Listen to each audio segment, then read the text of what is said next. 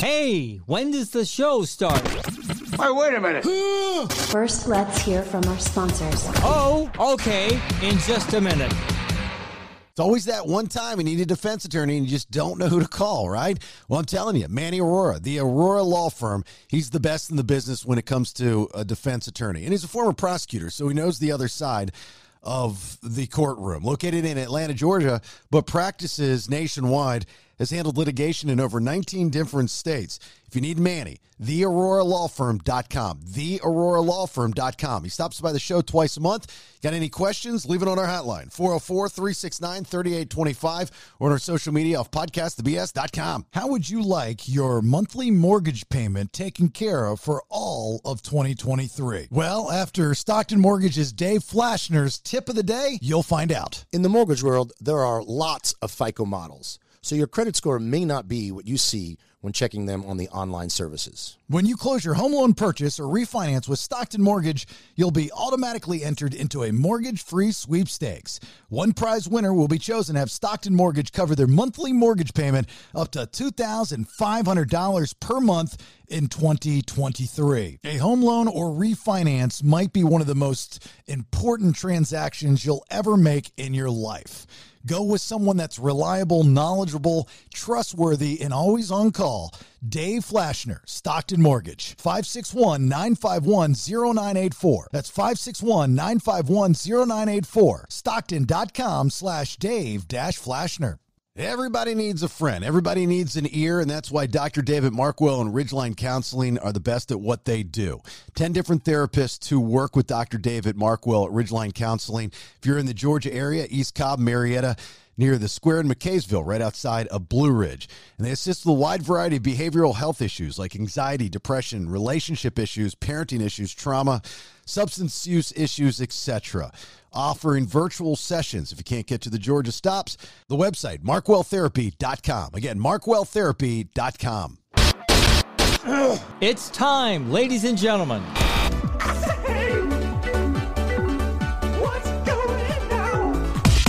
After all these years in the radio business, Jason Bailey is finally unfiltered. I don't know what you want.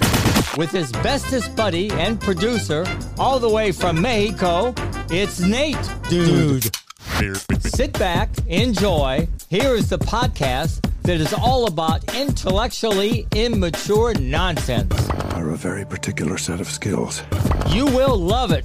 Why? Because I'm Jason's neighbor. I'm Old Man Kevin. And by God, this is the BS. All right, there it is, episode 78 of The BS. Thanks for being here. My name's Jason Bailey in the Golden Scissors studio. And sponsored by Stockton Mortgage. Need a mortgage? Go to Dave the Flash Flashner. 561-951-0984. Stockton.com/Dave-Flashner. There's Nader Tater Vaders in, well, somewhere in Mexico. Hello. Hola. Hola. Hola. Buenos dias. Still in Cabo Wabo? I am. Yeah. I went there last night. Yeah, that's pretty cool. Always wanted to go to Cabo. See it in all the movies. It's just like the movies, right? Really badass. It is, dude. It's so pretty. I don't know if you guys... Can you guys hear the roosters going off right now? No, hold on. Let me turn this down a little bit. No, can't hear them. There they are. Okay, good. All right. Yeah, I don't know if you guys can see my view right now, but it's... the sun's coming up, so you might not be able to. Ooh, pretty. Oh, it's so Yeah. nice. Yeah, I'm at Morgan Residencies in Cabo, and it's pretty nice. I got I'm at the rooftop restaurant, and I've got a pool up here, and it's really nice. Got a good view. Yeah, real good view. Real nice. What's there to do in Cabo other than the beaches? Is there any exploring to do? Yeah, it's actually really cool, and that's why I love Cabo. It's I mean, if you see the pictures that I've posted, the mountains are like basically right at the beach. So it's cool where, in Playa del Carmen, it's lovely, but you can't really hike or do anything like that. So you can go to the beach and go swimming, or you can head up into the desert and go hiking, or, whatever. When Nikki D was down here and I came here for her birthday, we rode camels on the beach. We did ATVs. So there's a lot of like outdoorsy kind of stuff. So that's where you went. She was in Cabo. You went to meet her in Cabo? Yeah, that's actually why we're here. When I came to surprise Nikki for her birthday, Alexis saw the picture. She's like, "Oh, I'd love to go there sometime." So I was like, "All right, well, let's go sometime." And so yeah, we decided to come for a few days. Wow, that was a hike to go see Nikki D for like a day. Yeah, and and that's why you didn't fly either. Did you? You took a bus or something, right? Oh no, I flew. It would take probably 4 days to take a bus. Oh. It'd be like taking a bus from Atlanta to LA. Oh Jesus, yeah, okay, gotcha. Yeah, so it looks beautiful. Brandon Thrasher, Zelinsky Studios there in Newton, Georgia. Hello, Brandon. Hello. My view doesn't look as nice, but it's a view. No, it does not look as nice.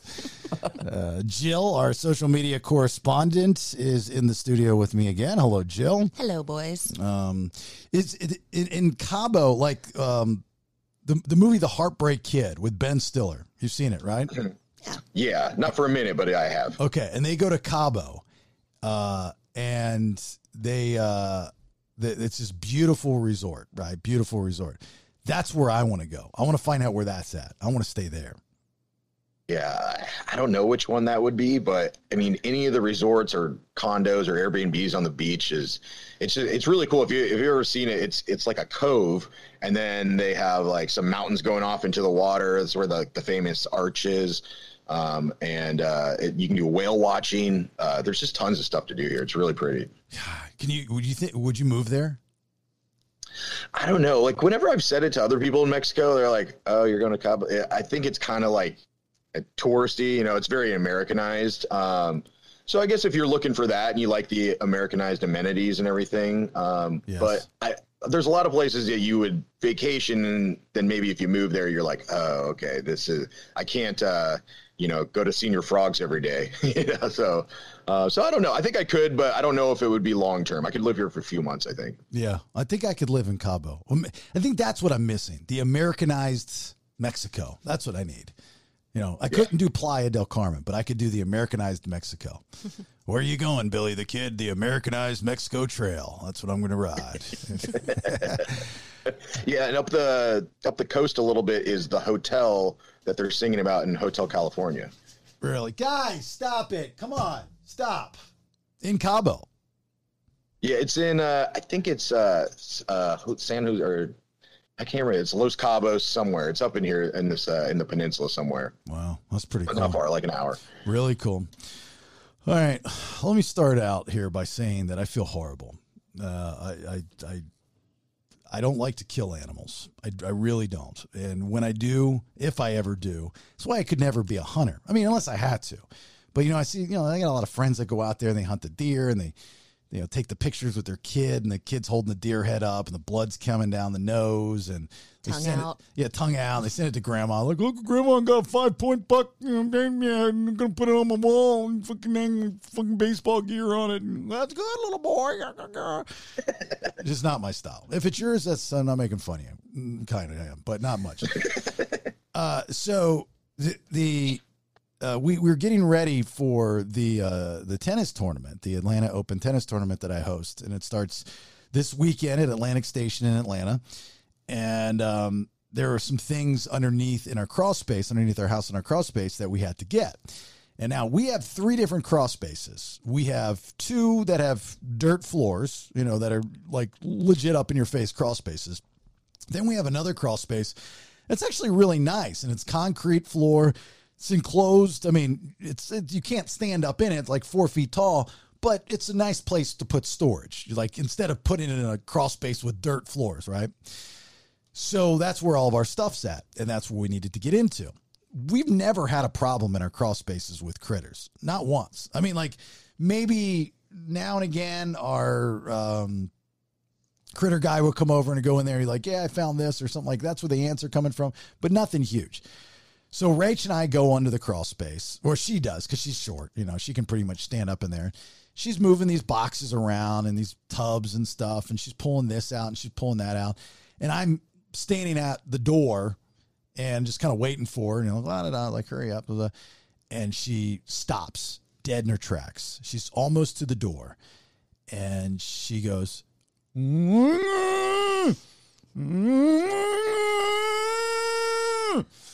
like, what the fuck is wrong with you? There's a rat right there. Like, you know, when women, I think women do this more than men, or I don't think men even do. They're like anxious. They're scared. They're freaking out. They can't get the words out. They're pushing the air through their body. Like, I'm supposed to understand that. Like, what are you talking about? She's like, there's a rat right there. Oh, why are you whispering? It knows you're talking about it. And there was a rat right at the door, like looking to get out. And I'm going, okay. My mind instantly was like, what am I going to do? Because I've got to deal with her who's freaking out, right? You got to deal with her. Then you've got the crawl space, which is 10 by 10 size crawl space, pretty decent size crawl space, with a bunch of different bus tubs. If we scare it, it's going to go back in the crawl space, and then we're going to lose it forever.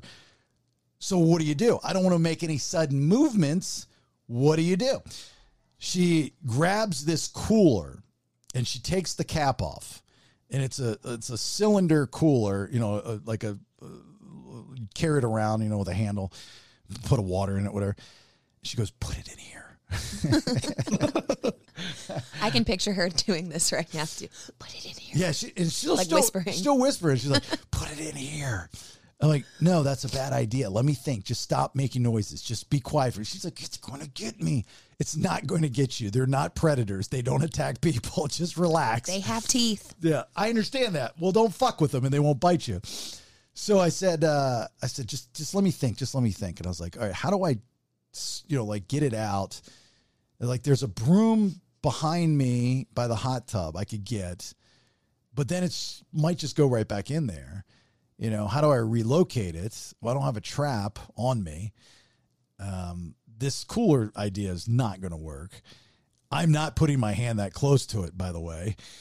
I got an idea. I said, I'll be back. Where are you going? I said, I'll be back. I got an idea, but you just give me 3 minutes. All right. So I left. For some reason, I went the long way to my garage. I don't know why. And I go to my garage and I come back and the rat is still there. And he's like frozen in time. He hasn't budged at all. And I got my Red Ryder BB gun. It's the only BB gun I have in the house. I've got a good one up at the cabin, but I thought I had that one here, but I have because that's what I was kicking around the idea. Red Ryder BB guns are not powerful BB guns. Like, I can shoot Brandon and it's not going to break the skin. Have you ever been shot with a Red Ryder BB gun, Brandon? Yeah. It's not too bad. Yeah. It hurts. It stings. It's like a bee sting. It's like airsoft. Yeah, it's real. We used to shoot each other in college. We used to have BB gun wars at the fraternity house until some guy's eye almost, like, I hit him right below the eye, and we're like, all right, this is probably. Did you not see the movie? I was like, probably not safe, or we should put glasses on. So let's just. We never played again. So I was like, all right, well, this is the only BB gun. I didn't want to shoot it with a gun. Like, I could go up and get my, one of my guns and shoot it. That's probably a bad idea. So it's like, I'm going to get the BB gun and I'm going to stun it because it's not going to kill it. I'm going to stun it. And then I'm going to put it in the cooler or something. I'll get it out of there. That was my plan. So I get it, and I'm probably maybe 6 feet away, maybe 8 feet away, between 6 and 8 feet away. Now, if you grew up with a Red Ryder BB gun, you know how to shoot the Red Ryder BB gun. Brandon, are you a professional Red Ryder BB gun shooter? No, I had a pump style. Okay. Yeah. So with a pump style, a little bit different, a lot more powerful. You can aim and shoot, right? Nate, did you grow up with a Red Ryder at all? No, I didn't have one, but I think my cousin did. And when we go over to his house, I think we'd play around with it, shoot each other. So did you master the art of shooting the Red Ryder BB gun? Accuracy wise, no. I think we were just aiming for the body mass. Okay, there's big target. There's a trick to shooting there. Do you have any idea what I'm talking about? I've just seen A Christmas Story. Okay, so it's the same gun. That's why I got it as a kid. Yeah, same gun. If you grew up with a Red Ryder BB gun, you knew in order for the best accuracy as possible, because it was such a low-powered BB gun that you would have to aim a lot lower than the target in order to hit because the BB is going to drift up, right? So, because it's going to sail on you. And so I'm, 6, 7, 8 feet away from this mouse. All right, Black Bart. And I put the thing up there and make sure. And the other thing with the Red Ryder BB gun is you have to like kind of jack it back in order for the BBs to get set in there because they just roll around in the barrel. So I'm like, all right, Black Bart. I put the thing up there and I aim, and I'm aiming, a little low, and I shoot. And I hear ding, ding, ding, ding, ding, ding, ding, ding, So I was like, how did I miss? Like, I mean, 6 to 8 feet away from a small object with a Red Ryder BB gun, it's not the easiest shot in the world. But, I must have missed pretty big because this BB's bouncing around the crawl space. Now my wife's freaking out that she's going to get hit with a BB. Fair. Like, oh, my God. So I'm like, all right. Well, but the mouse didn't move. The rat didn't move at all. Did not move an inch. So, all right, Black Bart, same distance, do it. Whoosh. No, ding, ding, ding, ding, ding, ding, ding, ding, ding. And I could see that I hit this rat between the eyes. That's how accurate I was. I kid you not. That BB went right between the eyes, and he starts to twitch. So then I went and I got a dustpan, and I'm pulling it, I'm putting it in the dustpan. And I did hit him on the first shot too, but it went through him. It went in and out, which was crazy. I didn't think that the Red Ryder BB gun would do that. So I put him in a trash bag, and then, he's still dead. He's dying. So I just figured, well, fuck it. And I just put it in the trash bag and put it in the thing. Just let him suffer. I know. I didn't know what to do. This little guy. I hate to hurt animals, but let me shoot him between the eyes, and right through his body. Well, that's the part of the story is like I felt horrible. Like I really felt, and I still to this day feel absolutely horrible about this. So she's like, "There's rats in our house. There's rats. Get them out. Call the critter guy." So I've got 2 critter guys, and one of them is not the easiest to get a hold of. Couldn't get a hold of him. And I needed him like right then and there. And so I call my pest guy, Chad. And I'm like, Chad, you do critters, right? He's like, yeah, but I think their company is called like Critter Done or something like that. That's awesome. Yeah. So he's like, yeah, I can be out there tomorrow between 1 and 3. And I'm like, that's what I'm talking about. So he comes out. And so anyway, between that time, I went to Lowe's, and I bought a rat trap. Now, I haven't bought a rat trap. The last time I bought rat traps or mouse traps was for the mousetrap floor of hell, right? For the bit we used to do. So I'm not familiar with what's the haps in the rat trap world. They have got so many options for you nowadays. It's ridiculous. Like you can go the old school little wood guys with the little metal clips. And then they've got ones with a box that are real expensive that when it goes in there, it electrocutes them. Like you can have you can have an electric chair chamber rat killer box. That's a lot. Isn't that badass? That's efficient. Because they're trying to do it as humane as possible, right? So none of that sounds humane. Well, it's better. Well, look, should we electrocute them or snap their necks? Which is the easier way? Or poison them slowly. When I was 4 years old, one of the guys my mom was banging came over to the house, and we lived in a nice house because she didn't want me growing up in a bad neighborhood, but she couldn't afford it, so we had no furniture, and we barely had groceries, right? So we're in this empty house, with electricity that would go on and off some points in time. Anyway, there was a mouse in our house. And she calls this guy over to kill this mouse. And I'm like, no, don't, I'm a kid. Kids don't kill animals. And so he chases the mouse behind the oven, pulls the oven out. He's got a hammer in his right hand, and he smashes the mouse on the ground. No. God. I fucking lost it. blood. I mean, it looked like a murder scene. This guy didn't give a shit, dude. He was just like, wow, bam. That's what real men do is they grab hammers and just kill the mouse like that. So I felt horrible about the BB stuff, but my wife was freaking out. She was right. They carry disease. If there's any more, we gotta get rid of them. The exterminator guy's not coming out for another day. So we went and bought this black rat trap that is very much like the old school wood ones where you pull it back and it clamps, but it's safer because of the contraption, the way it's built. The teeth on this thing it's like scary. Like it's got black. I mean, it's all black, and the teeth, like when it snapped. What's that? The plastic ones? Yeah. Like that. Yeah, they like fit. Yeah, I've seen those things. They look scary. Holy shit. They're like bear traps. And yeah. And so I was like, all right. And there's a little hole. And it's actually genius because you don't have to put your hand in the trap to put the snack in the trap. The little hole unscrews on the bottom and you fill it with peanut butter or something. And then you put it up in there and you put it in there. So anyway, I did that. And then the next day I went out to go check. Lo and behold, this thing decapitated the rat. I mean, the head was just kind of hanging. That rat didn't even get to the peanut butter. Oh, poor guy. He didn't even get the peanut butter? Exactly. That's what I was thinking. No last meal. I go, you should at least make the trap so he at least gets a taste of the peanut butter before it decapitates him. He didn't even get his snack before he died. That's just rude. Really rude. I thought it was such a dick move.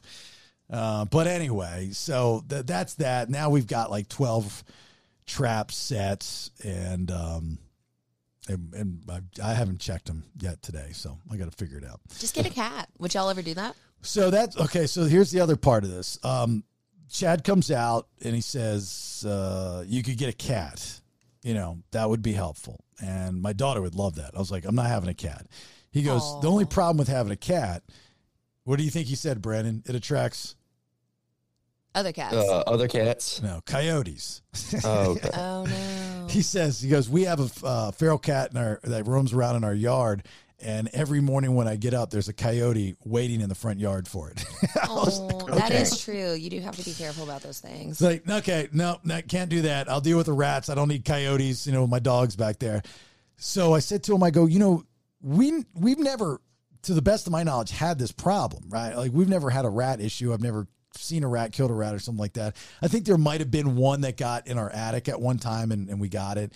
But that was years ago. I said, I just put up this smart bird feeder.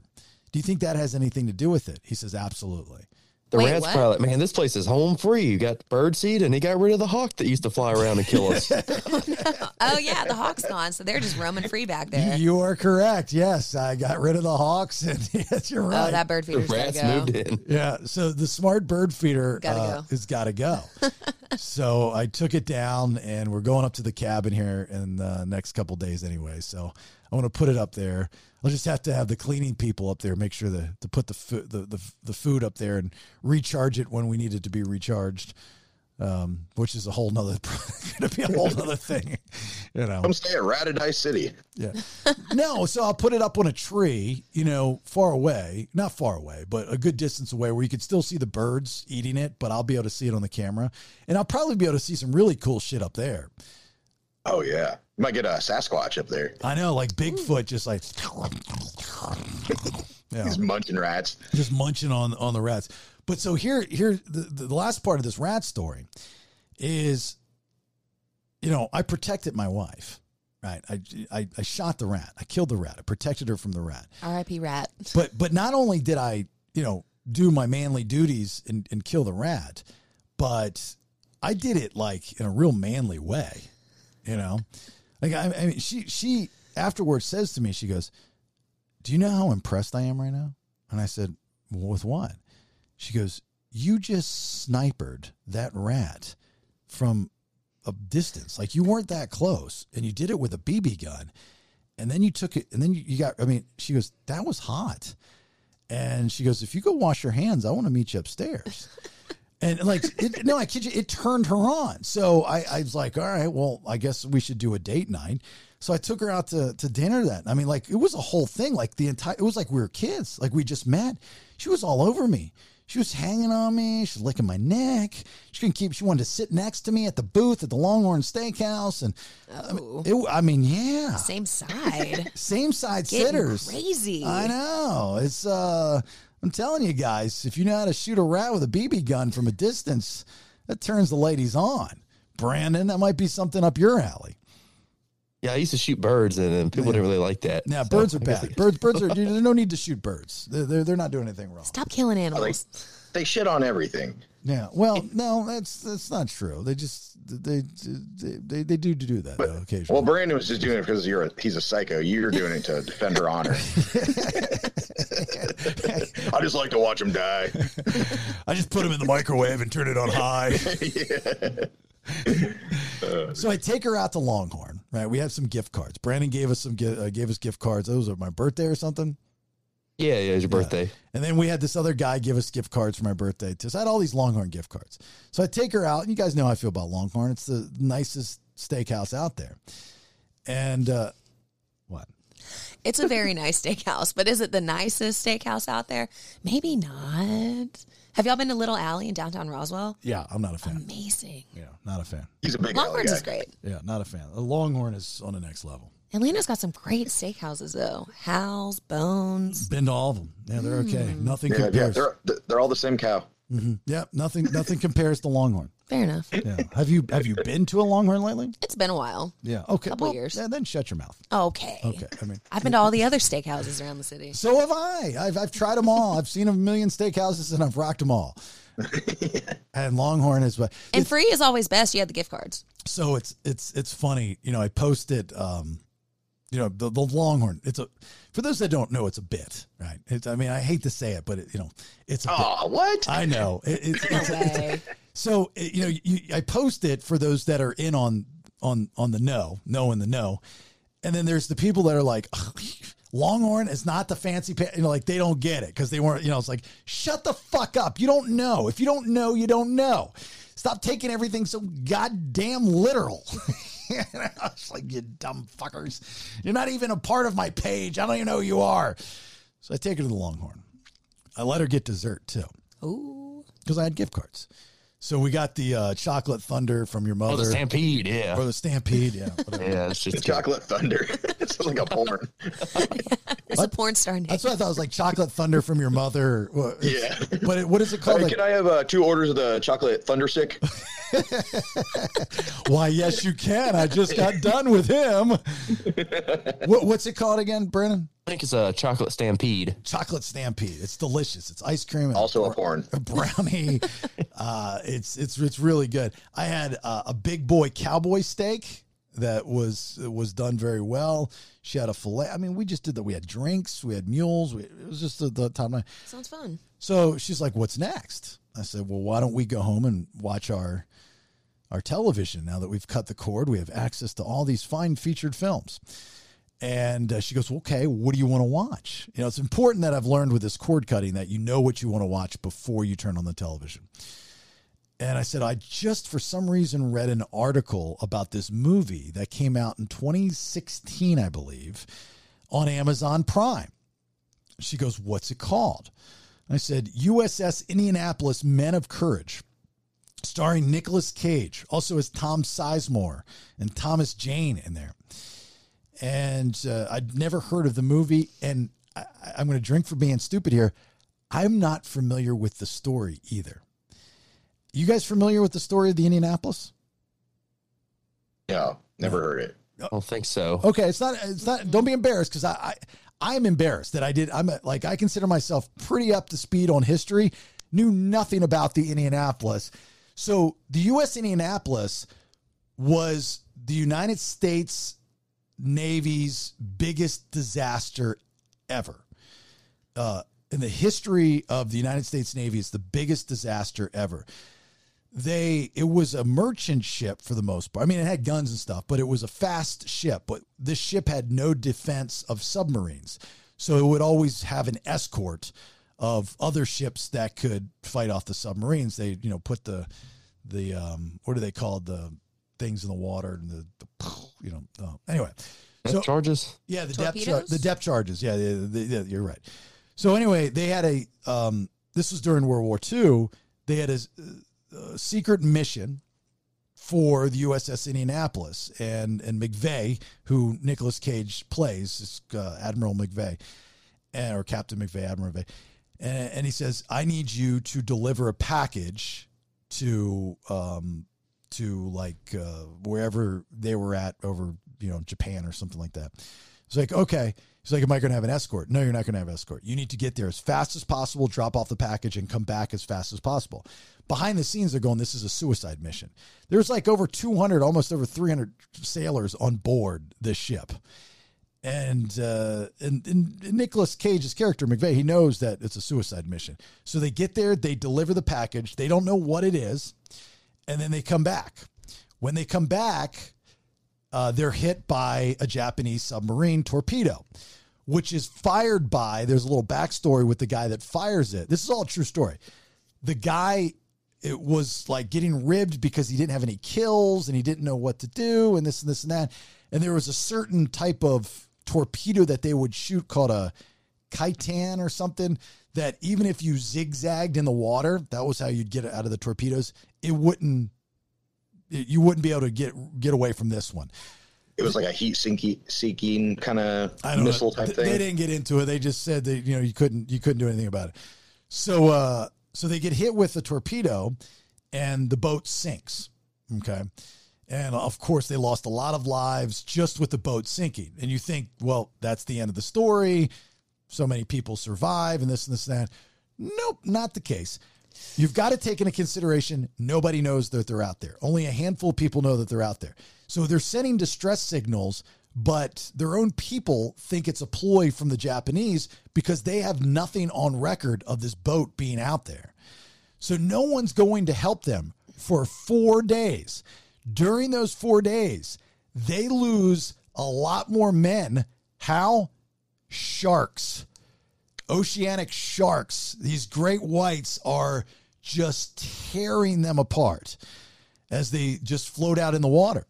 They're just like all sitting, and and the movie, the movie's good. The story's better than good. The CGI is horrendous, but the story, if you don't know about the story, and I didn't, and I felt so bad that I didn't know about the story, anyway, so they finally get rescued. And the Japanese are watching this the entire time from their submarine. They're just watching from a distance. They hear them screaming. They watch them. They feel horrible. The guy that shot the torpedo, the guy that was in charge of the submarine, felt horrible because he's like, I know we're enemies, but they're still men and they're being killed by sharks right now. That's fucked up. It's one thing to kill them with my torpedo. It's another thing to fucking die of sharks after you survive the torpedo. Like, that's a dick move. That's what he's thinking. So this this military, United States military plane, who was just kind of like, I guess, taking pictures or scavenging or something like that, sees him in the water, defies orders. They told him not to land. He lands anyway. He puts as many men as possible on his plane, risks his own life, and says, I'm not going to have enough fuel to get back, so you're going to have to send somebody. If not, I'm going to die out here. And if I die out here, it's going to be your ass. Like, that's, the guy was like way cool, right? I mean, that's like a man's man right there. So they get back. You think that the story's over. They come back to the United States as heroes. Well, not the case. So we've now dropped both the atomic bombs, and the war is over, and America is on the uptick, and there's a lot of yay, yay, yay. Now America hears of the USS Indianapolis, and they want somebody to hang for it. So they decide to have the Admiral, I think it was Admiral McVeigh, Captain or Admiral, one of them, the guy who was in charge of the ship, Nick Cage's character. They're going to hang him. They're going to say it was his fault that the ship got torpedoed. He did not do the right thing, and he should be sentenced to jail. He's the fall guy. So they have a trial, right? And in the trial, the guy that either shot the torpedo or was in charge of the Japanese submarine testifies. He flies over from Japan. He walks into the court, And he's now just that scene where he and Nick Cage are staring at each other, knowing that this guy took hundreds of lives from his boat. And now, since the war is over and years have passed, he's, it's all water under the bridge, so to speak. So he testifies actually on his behalf. And he says that there is nothing that he could have done to save his ship. I had him in my sights. He did not even know we were there. He's like, there's nothing you could have done. You were a sitting duck. I mean, can you imagine like talking to the guy that actually pulled the trigger? I mean, that's fucking crazy. So after the trial, he's exonerated. He's found not guilty. He goes and meets up with the guy, and they have a really good conversation between the two. And when it was all said and done, he couldn't live with himself, and he takes his own life. McVeigh. Oh, man. Yeah. I looked it up. It is Captain. Captain. Okay. So do you know what they delivered, Brandon? What the package was? Rice. No. Nate? Sushi? No. Jill? Guns? No. The atomic bomb. The one that the Enola Gay flew over, Hiroshima and dropped. Oh. Yeah. Wouldn't they fly it? Yeah. Why would they put it on a boat? Yeah, the USS Indianapolis delivered the atomic bombs that we used to bomb Japan. Oh, they explained it in there, but I don't know. They didn't want anybody to know what they were doing. It was just, like there was a lot of risk to this too. Like they didn't get back. They're lucky they got there, and the sub actually saw them on the way there, but it was like, it's a merchant ship. It's and that's what they were trying to do. It was like, it was a merchant ship. It's not a battleship, and there's no need to engage because they just got supplies and, rules of war and that kind of thing. So I guess that's what the United States military was going for, was that, kind of like, it's not a big deal. They're not going to do anything. Just get there. It's the fastest ship. But they delivered it. And in the scene where they deliver the cargo, in the background, you see some of these bomber jets, and you see just briefly the one bomber jet at the in the front says Enola Gay. And so like that's what because they never say what it is. So you just know what it is based off of the jet. So yeah, I had no, so I'm talking to my tennis buddies who are all like a lot older than me. And I go, because we're always pitching movies to watch. Their movies are horrible.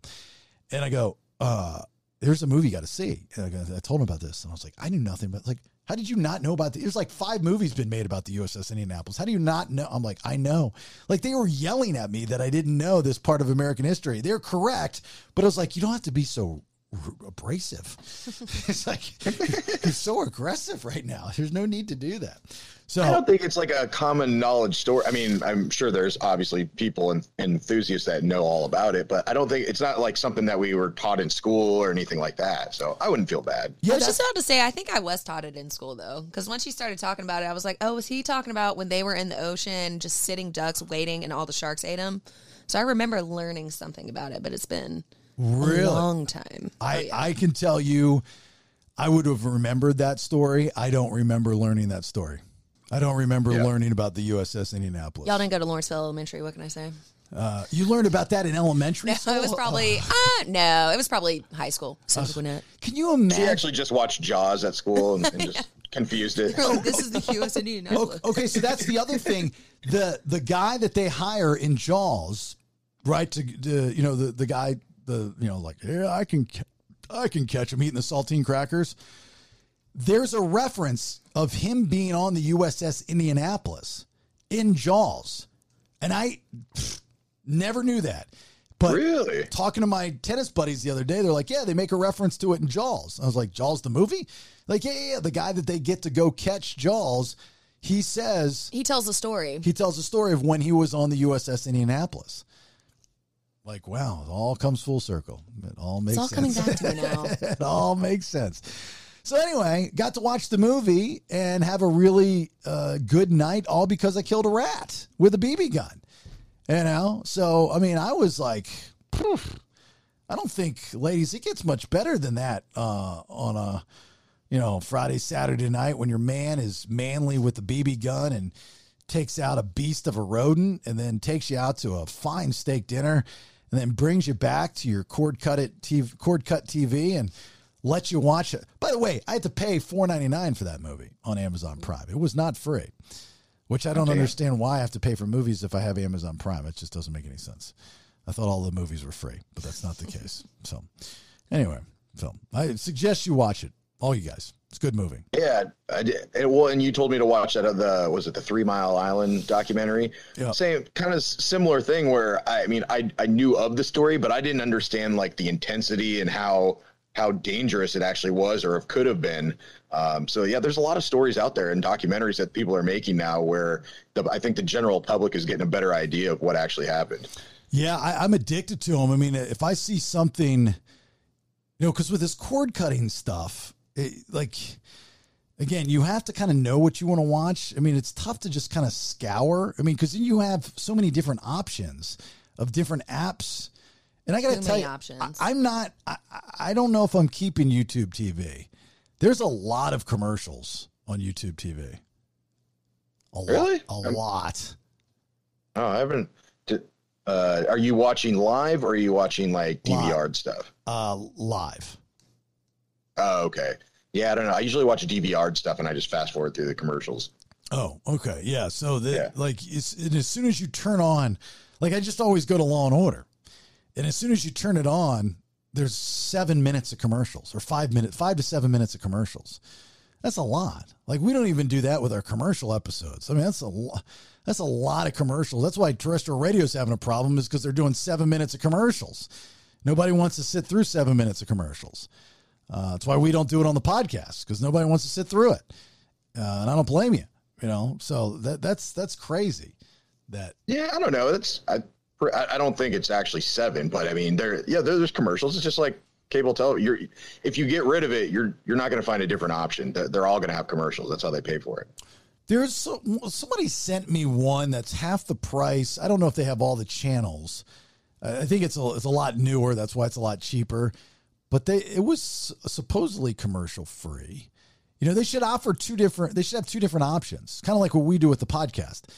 Commercial free for a fee. And then, I mean, obviously for free, you can have commercials, certain episodes. HBO Max does that for $9.99 a month. You can have limited commercials. That's how they put it. Limited commercials. And then for $14.99 commercial free. That's smart. Yeah. That's a good business model. That's smart. I think that's what Hulu does also. Hulu does that. So that's the thing. I've got all these apps. I've got the Hulu. I've got the Paramount Plus. I've got the Netflix. I've got the YouTube. I got all this stuff. I'm still trying to figure out the remotes. I've got all the TVs down with the exception of one. And I'm trying to go back and forth with this remote company, and they want so much information, and it's becoming a pain in my ass. So we're getting there. I thought the 1,000 channels on DirecTV was overwhelming. That's nothing compared to the options that you have with streaming services. Absolutely nothing. I spent an hour trying to pick something. Yeah. And then I'm like, okay, I'm done. You can like decide which one you're like, okay, all my good shows are on this app or whatever, typically. Yeah, so you get kind of used to what you're watching or what you're looking to watch. Those types of things, yeah. But you find a lot of movies that you've never heard of or seen but have actors that you enjoy that you'll watch, that you never would have watched. With the DirecTV, there might have been 1,000 channels, but we're only watching a handful of them. And we knew that. So we're flipping back and forth between those. With YouTube TV, the live, there's no back button, and you can't, I don't think, organize the channels. So, there's no numbers either. They just show the network and you just scroll all the way down. It can be kind of a pain in the ass a little bit. I don't know if I'm a huge fan. So anyway, we'll figure it out. The remote thing is bothering me. I did get the back room going. Unfortunately, I was hoping that I didn't get it going because I just saw this 85-inch television that I wanted to buy. It's like 85 inches. 85. That is huge. I know, Who needs a TV that big? Yeah. Oh my gosh. So we got the living room. It's nice. What's that? Every hotel and Airbnb I've been staying at, they all have like Rokus and TVs and like Roku TVs also. But the remote for the television turns on and off. Or I mean, the remote for the Roku turns on and off the television. It's like already built in. So it seems like, what's your only issue? The sound bar? Well, I kind of figured that one out with that TV. I'm just going to use the television remote and not even deal with Roku, because it's a smart TV, so the apps that we're going to use are there, so it's fine. Okay. But I got it working because I had to do HDMI ARC, I did HDMI ARC into the sound bar. TV. I guess the sound bar. Yeah, so I guess that the trick is, if you're using optical, which I have been, if you're using optical, your remote for your television won't control the volume. It doesn't work with optical cables. But if you do an HDMI ARC, it will. So I did that, and it did. It worked. I was like, oh, nice. Oh, well, cool. I fixed something. That's pretty neat. Then the one in the back room I did, and that was easy. Like this all-in-one remote. I mean, it was done. I mean, I thought that was going to be the most difficult because I have a surround sound system and stuff, and that was perfect. That's where I watch my football at. It's this in the guest room, in Caleb's room, which we barely use. I mean, we've got Ariel's friends staying up there, but like I can't control the volume on the TV for whatever reason. I don't know why. It's driving me insane. Yeah, maybe try getting a new Roku. Well, that'll be cheaper than a TV. Well, I'm not using the Roku remote, so maybe I'll use the Roku remote and see if that works. Yeah, that makes sense. That's a good idea. All right. Let's talk to our guests for this episode. Hold up. Wait a minute. Let's hear from our sponsors. Watkins Law Firm, trial and litigation attorneys. So if it's personal injury, wrongful death, contracts and transactions, landlord and tenant disputes, or just general civil litigation, Watkins Law Firm .llc is where you need to go. Get a hold of Tyler Watkins, watkinslawfirm.llc. And here's Tyler's tip of the day. In Georgia, if someone doesn't perform under a contract, the usual remedy is money. While in some cases you can have the court order them to perform, usually they won't, because indentured servitude is not a thing anymore. Get a hold of Tyler Watkins, watkinslawfirm.llc, serving all of Georgia. Next time, talk to Tyler. In the market to build a mountain home or cabin in western North Carolina, Mac Development Group. These are the people that you need to call. These are the people you need to talk to. MacDevelopment.com is the website, currently booking for full-time builds, and they're looking for you to get on the schedule today, providing a premium product in the Western Carolina market, and they are the premium builder in the area. Putting everything together in this amazing 3D software, the process is easy, and it's a one-stop shop with Mac Development Group. MacDevelopment.com. I want you to call my wife. But not for those reasons, you weirdo. I want you to call my wife, Rachel Guy, because you want to participate in this crazy market that's happening right now and take advantage of a house. She is the best at doing what she does, and that is a realtor with Keller Williams Atlanta North office. Anybody that's dealt with my wife, and I know a lot of you 2%ers have, she's absolutely amazing. I can tell you firsthand, if you're a first-time home buyer, she's going to walk you through it. If you've done this numerous times before, you might learn something. She's great. So if you're looking to buy or sell, call Rachel Guy because she's your guy. 404-797-4600. That's 404-797-4600. Let's keep it before 9 p.m. All right? Some of you call fairly late. It's a little annoying. No offense. Stress-free buying and selling in, like I said, this crazy nutso market. You can also shoot her an email. I am Rachel Guy at gmail.com. Rachel Guy at gmail.com. Who knew, right? L-theanine. You ever even heard of that word before? Well, it helps increase your focus and attention, and it's one of the ingredients in Magic Mind, which are these delicious little green productivity shots that you take each and every morning when you wake up and you start your day with a boost. Now, L-theanine binds with the caffeine molecules in matcha and prevents the full blocking of receptors, reducing or dissolving the caffeine crash and jitters you often feel. It's nature's time-released caffeine. So if you're struggling with productivity, more energy, focus, so on, anxiety, stress, not being as creative as you want, you might want to try Magic Mind. these little green productivity shots could be a game changer for you, possibly replacing all those cups of coffee that you're taking, right? 40% off your subscription right now. It's a limited time opportunity. Magicmind.co, the BS. MAGICMIND.co/the BS. Put promo code the BS20 in there and get your 40% off that subscription. And back to you, Jason.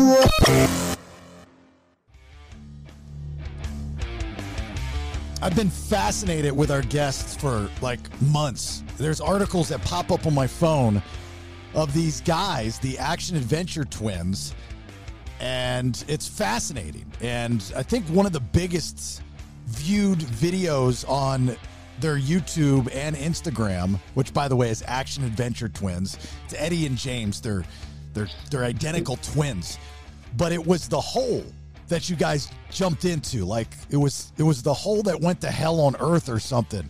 Eddie, you know what I'm talking about? That big ass hole you guys just decided to drop 200 plus feet into the earth on. Yep.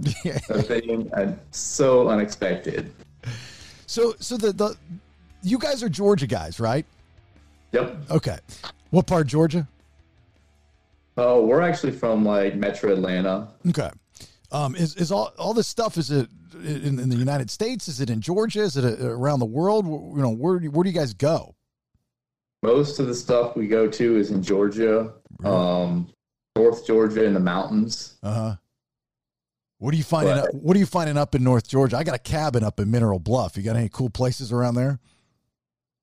Now, most of them are like literally on the Georgia, Alabama, Tennessee border. Yeah. That's where all the limestone's at. So way up West Georgia.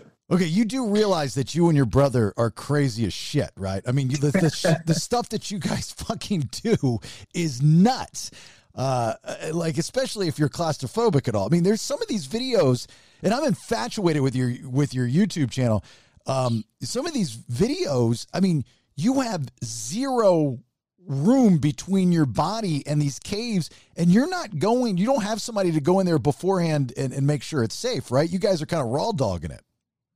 Yeah, these are wild caves. There's nobody really guiding you or anything. You pretty much got to be skilled and know your limits.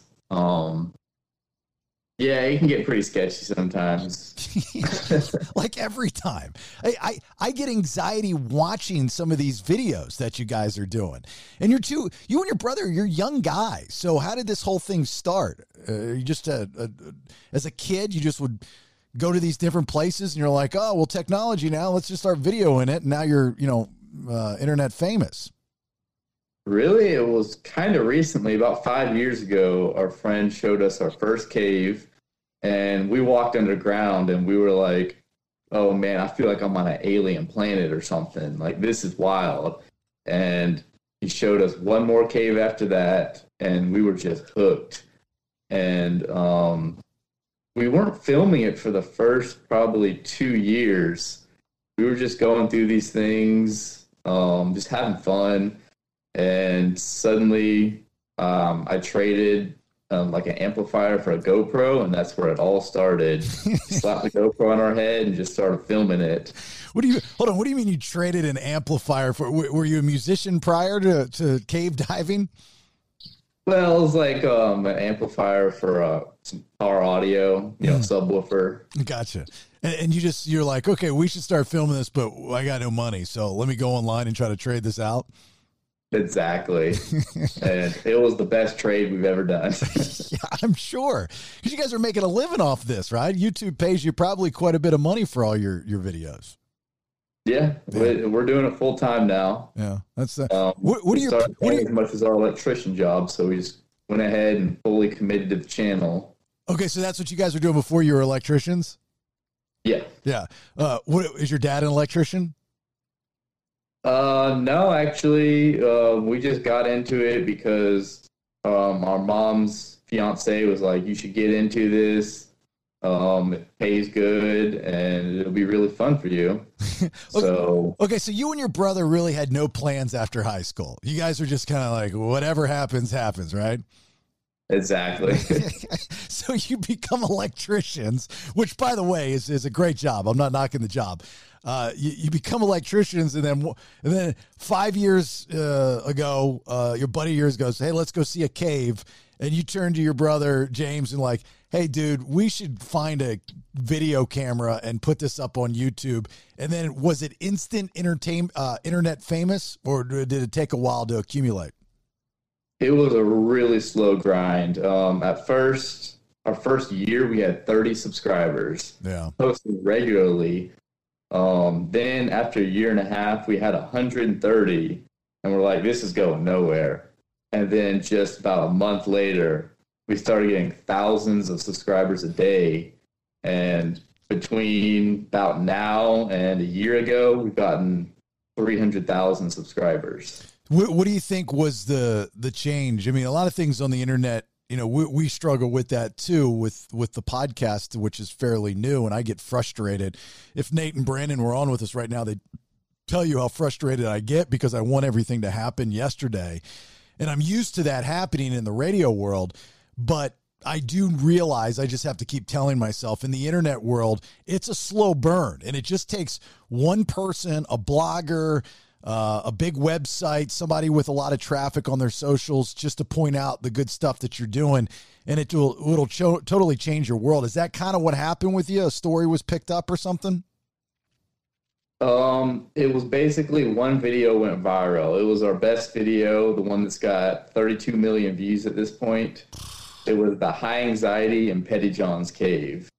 What did you guys do there? We went to a place in the cave called High Anxiety. It was about 4 hours back where almost nobody goes in that cave. And it's called High Anxiety for a reason. That room is really sketchy and unstable.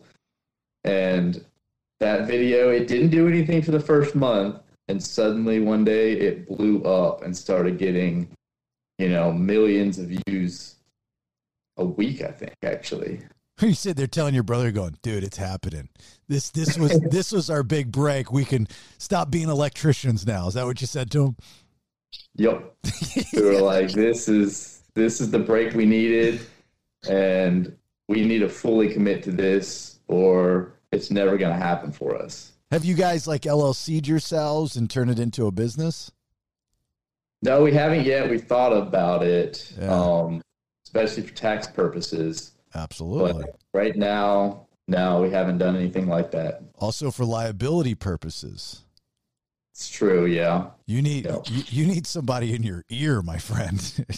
There's a plus. I mean, you guys, really could benefit off of the celebrity that you guys have gained by, people want to meet you. A lot of these influencers online, these YouTubers, they'll show up to an event and they're bigger than the celebrity that was in a movie. It's true, and you guys have, good looking dudes, young dudes, Southern dudes jumping in caves, fucking crazy as shit. And, people want to meet people like you. I know I do. I think you're fast. Why you're on the show. You're fascinating. So, I live in Georgia as well, as I think but, and I don't get out too much in the wilderness, but I didn't realize that there are so many holes in the ground and so many caves in the state of Georgia. Where are you finding these things? They're way up northwest Georgia, so walking around like your typical woods in central Georgia and stuff, you're probably not going to have to worry too much about falling in a hole or anything. Mm-hmm. But once you go up northwest, you got to watch out because there are literal cracks and caves everywhere. You could literally just fall in one of these. They're not marked. They're not gated off or anything. Wow. And that's just caves. And there's also mine shafts and everything. We go into abandoned mines too. And there's like sinkholes and shafts and pits and stuff you got to watch out for. So it can get pretty sketchy just looking for these things. Yeah, you would think that with all these holes in the ground in northwest Georgia, that this would be a bigger deal. Like people would be saying, yeah, there's people lost because they're in the woods, or all these animals are dying, or, it could turn into a bigger issue. This is the first time I've ever heard of this. I thought you traveled around the world, or the country at least. I didn't realize you were just doing this in one spot in the state of Georgia. There's a bunch of holes in the ground. There's hundreds and hundreds of these things. There's wow. Almost all of our videos are from Georgia. Yeah. So we're not going far for these things. You know, Alabama's got a lot of them. Tennessee's got a lot of them. We haven't gone there yet, but you know, you got to watch out in Georgia for sure. Are people falling into these holes? I've not seen one news story of kid falls in hole in Northwest Georgia. No, I think for the most part, the caves, they're a good hike up the mountain. So your average person's not going to be going up these mountains because they like to stay on trails and stuff. But people do fall in the mine shafts all the time. Some people die, they get hurt. Yeah. So the mine shafts, they'll be everywhere pretty much. So you guys just go out in the woods and scout and, you know, hope to find something. And then when you find it, you then do your thing, right? Nobody's giving you tips, or you don't have it marked already or anything like that. It's actually a little of both. We get a lot of hints and shout outs from friends who tell us where these things are, and sometimes even like what the name of this thing is called. But a lot of times we're on our way to a cave and we end up seeing another one, and we're like, oh, this isn't marked. Nobody knows what this is or anything. And we just have to check it out, you know. I'm an idea guy. Would you like an idea, Eddie? Yeah. You got a lot of people that love you guys. You got a lot of people that follow you on social media. If you're finding these caves and holes and mine shafts that have not been marked or named, you should take donations, and the biggest donation, or the person that tips you off, gets the naming rights of that hole. And then have a website and have all of, your fans, like to say, Bill the Driller. Bill the Driller found this mine shaft. Nobody found it. He claims it. He gave you guys $5,000 a donation because he loves what you do. And he told you where it's at. Now it's Bill the Driller. And you go back to it every now and again. Hey, let's go back to the Bill the Driller hole. See what I'm saying? It's a pretty good idea. It's a great idea. It's a good idea. It's a great. Also, the problem is, though, we haven't joined any caving organizations or anything. So half the time, these things, they could have been found before. There's no obvious trash inside them or like ropes that are strung up. So we don't know if somebody's found it before. But some of them could have been found. But cavers, they like to hide their information and not share it. So unless you're part of a grotto, part of the NSS or something, you're not going to really know any information about these things. Interesting. So now you're in these caves, you're in these holes, you're in these mine shafts. What are you finding? You finding any treasure or anything of historical value? We get the treasure one a lot. Haven't found any treasure yet. Yeah. But we have gone into some caves where, you'll see writing from soldiers from the Civil War. Wow. And all sorts of like animal bones and alive animals, a lot of them. We've seen everything from bobcats, bears, bats, rats, snakes. But other than that, you just mostly see cool like waterfalls and formations, lakes underground and stuff. That's so cool. Do you explore to the end, or do you just go as far as you want to go? Because I'm wondering, like, does it open up to the East Coast? Is it like a drug tunnel, or does it go to a special, like a national treasure, the Book of Secrets? It goes to a hidden warehouse underground where it's got a bunch of gold. When do you stop? It depends on the cave. Sometimes we push them to the end because they're just like pretty small crack in the ground relatively.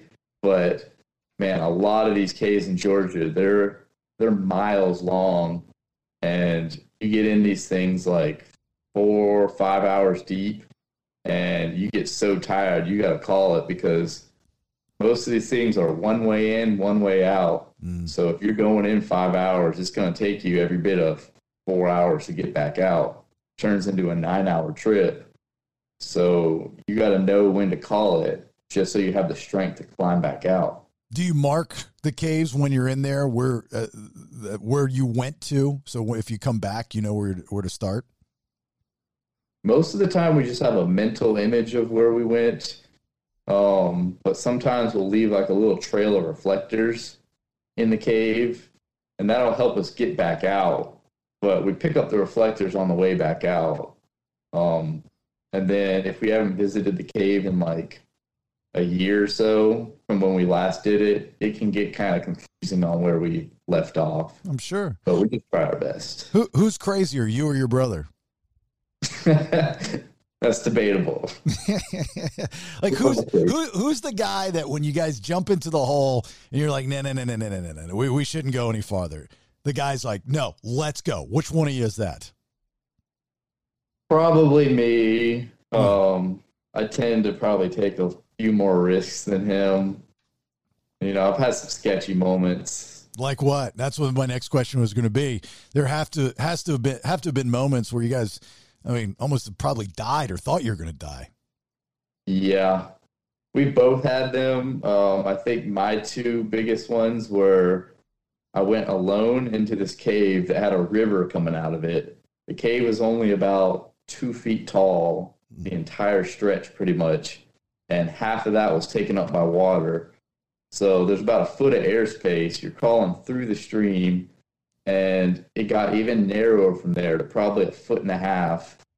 And as I got to the back, I realized the water was moving a little faster and actually had risen about 1 inch or so. And that freaked me out so bad because I was alone in this cave. And I got out of there as quick as I could, but that really scared me. The other time was very recently, actually. I still have marks on my arm from it. And we were inside of an abandoned mine, and I saw this pipe going up, and it went up probably like 50 feet. And it's an old pipe from probably 1920. I'm climbing up this metal pipe, and I get all the way to the top of this room, which is gigantic, probably 60 feet tall, the ceiling on this thing. And I see like a hole going up into the ceiling.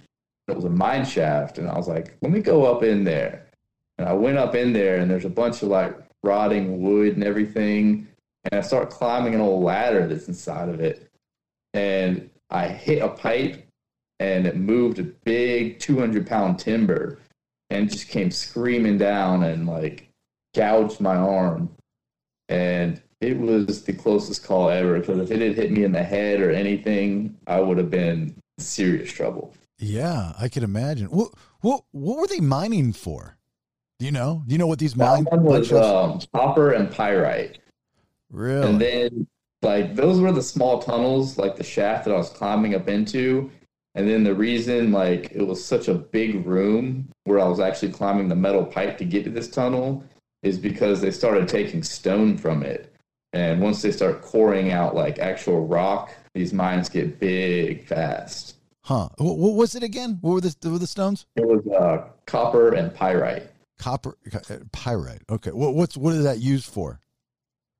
Copper is used for, pipes. Well, I know copper, yeah, but the other one, yeah.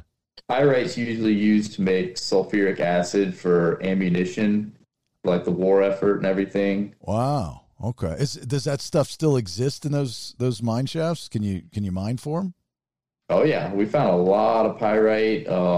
We found green rocks and everything, which had like copper leaching out of it. So you can find all the minerals still there. Wow. Jesus.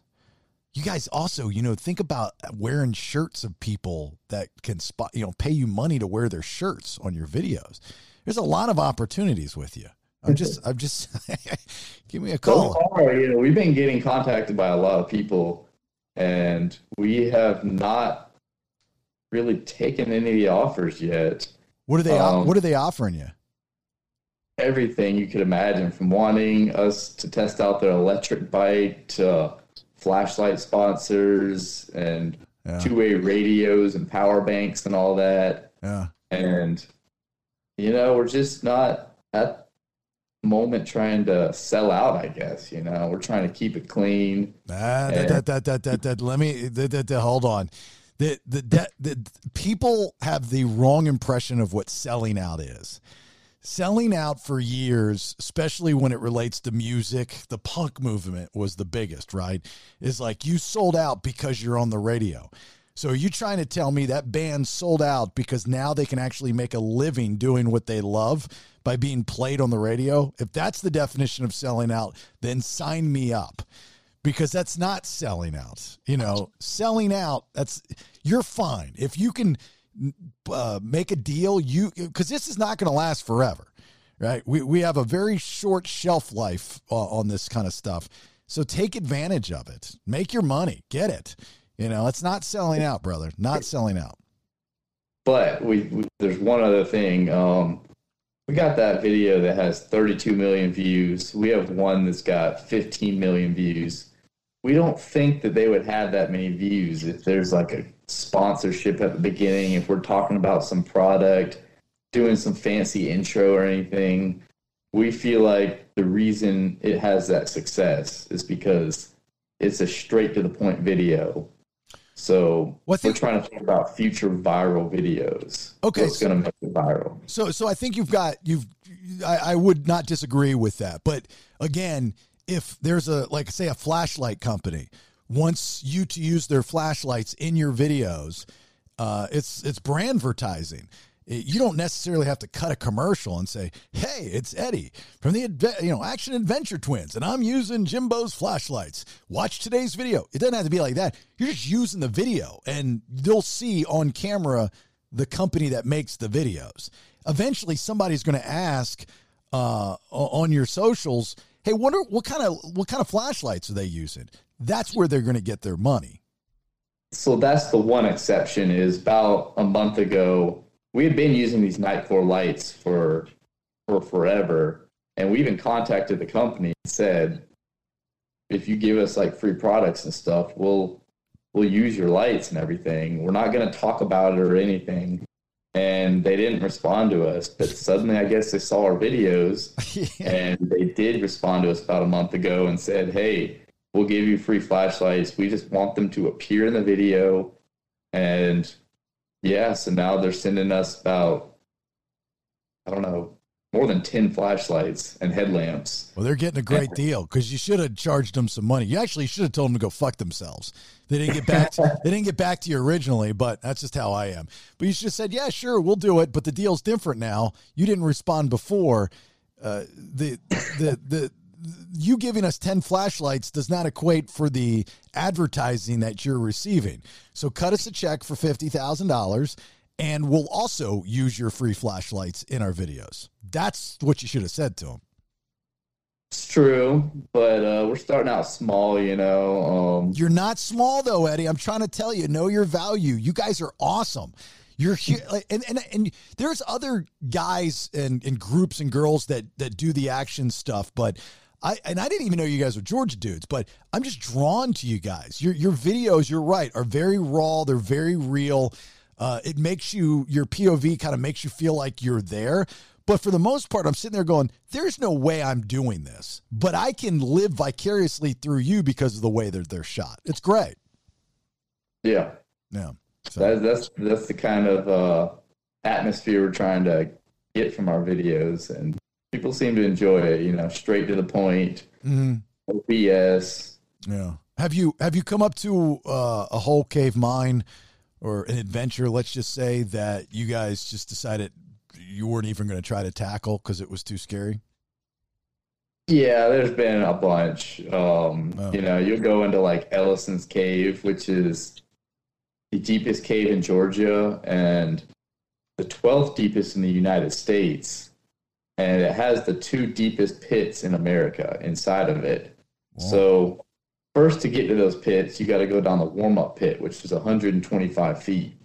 Well, we went in there about 3 times and stared down at that 125-foot pit, and we're like, no, we're not doing that. Like, that's some serious stuff right there. And finally, about a month ago, we decided to drop the pit. We had gotten all the gear, learned all of our ropes and knots and stuff, and we dropped the warm-up pit and immediately came up on fantastic pit. which is a 585-foot pit. Wow. Straight down. And we were like, ain't no way. Like, we're not doing that. That's ridiculous. You don't have enough rope, do you? Oh, no, that's the other thing. You can tie them together, but then you have to cross knots, which gets kind of sketchy. So unless you have a 656-foot rope, you need like an extra 100 feet to rig it. You're not going in there. And that rope costs like $700. Yeah, but to be 100 and did you say 30 feet was the first down? Yeah. Yep. And then 650. So you're looking at 800 feet down in the earth. And if you were to get to the bottom of the second pit, who knows? There might be another one after that, right? There is. The cave is actually 1,000 feet deep. So it keeps going down after that. And we don't have the experience to do that. Some people work their whole lives to drop that pit because you got to think, you got to get back up this rope. Dropping down is the easy part. Getting back up the warm-up pit, just 125 foot, took us 30 minutes.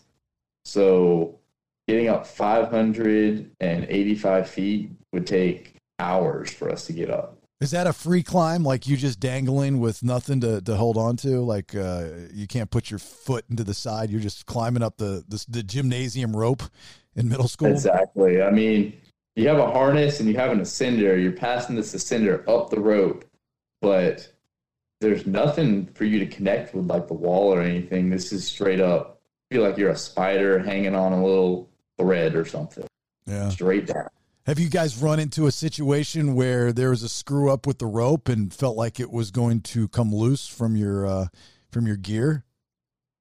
Yeah. So the first thing is you got to pad your rope, because if you don't pad it and the rope slips and hits like a sharp rock or something, when you're weighted on it, it'll cut it just like a hot knife through butter. And one time our rope slipped off our pad, and of course it felt sketchy as we were climbing up. But once we got up there, we realized it was resting right on a sharp rock, and it could have been bad real fast.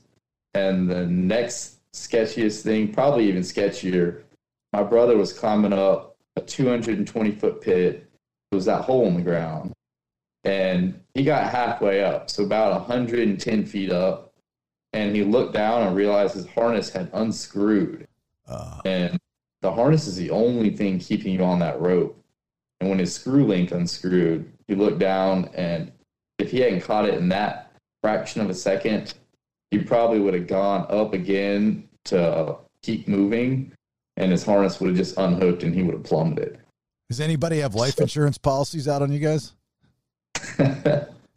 No, they don't. We don't even have health insurance right now. Well, I'm saying somebody should probably, I'm guessing neither of you are married, but, it's like, all right, if you kids want to do this, do it at your own risk. But if something happens, and I hope it doesn't, but if it does, just send me the check for $5 million and I'll make things a little bit better. I know it sounds so horrible, but it's just how people think sometimes. It's like guaranteed money for them, right? It's just guaranteed money for them.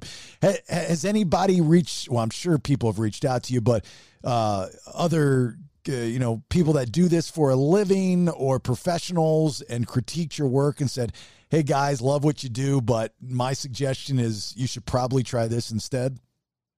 Yeah, we get that a lot. People emailing us saying, you shouldn't do this, or you should come here and explore with us. And we're constantly meeting new friends and everything. They're mostly helpful. And even when they critique us, it's usually like, constructive criticism. Right. So we haven't gotten too many people who are mad at us or anything. But there are people out there that do give you a kickback for some reason, right? Yeah. What is the reason for that? In our comment section, actually. It's what's that? Mostly in our comment section on YouTube. Yeah. What are they? What's the kickback? What don't they like that you do? So much stuff. They're telling us we're damaging these caves, crawling through them. just all sorts of stuff we're doing wrong with our ropes and you name it, man. Someone's got to say something. You know, they're the keyboard warriors. Yeah. They think they know everything. And have you ever wondered that the people that are doing and saying these things to you guys, as you said, the keyboard warriors, have you ever wondered if they ever get keyboard warriored for something that they do? I've always wanted that because, look, being in radio for as long as I've been in radio, you know, especially during the uprising of social media, you would see the people would say some of the most horrible things. You suck, or I can't believe you said this. I hope you die. You're a racist. You're a sexist, whatever the case may be. And I always wondered, I'm like, wonder if there's something that they post on their personal page that they get the same backlash. And they just, you would think at some point in time they'd realize how much bullshit it is what they're doing. And it's such a waste of time for everybody, right? You know, I don't think any of them do because they don't ever get up off their couch and do anything. You know, they got nothing to even post. What about the girls? I'm sure you guys have some groupies, right? There's not as many girls going into these caves as you think. Yeah, but the girls. I try to get my girlfriend to go in the caves, and she's gone in a few. She even started a YouTube channel off of it, but she's had a bad experience in the cave, and it kind of freaked her out. What happened? So she was in Petty John's Cave, which is the second longest cave in Georgia. It's 7 miles, and we were really far back at the waterfall. And to get back there, you got to go down some ropes. And going down the ropes, she made the 30-foot climb down pretty easily. And we're in the stream passage. Everything's going good. It started getting cold, and I think that's where things really started taking a turn for the worse. And as she's climbing back up, she didn't really have the strength anymore to get up the ropes. And I told her to grab my hand right when she was at the top of the rope. And instead of reaching out and grabbing my hand, she kind of lost all strength right then and there as she was grabbing the lip of this rock.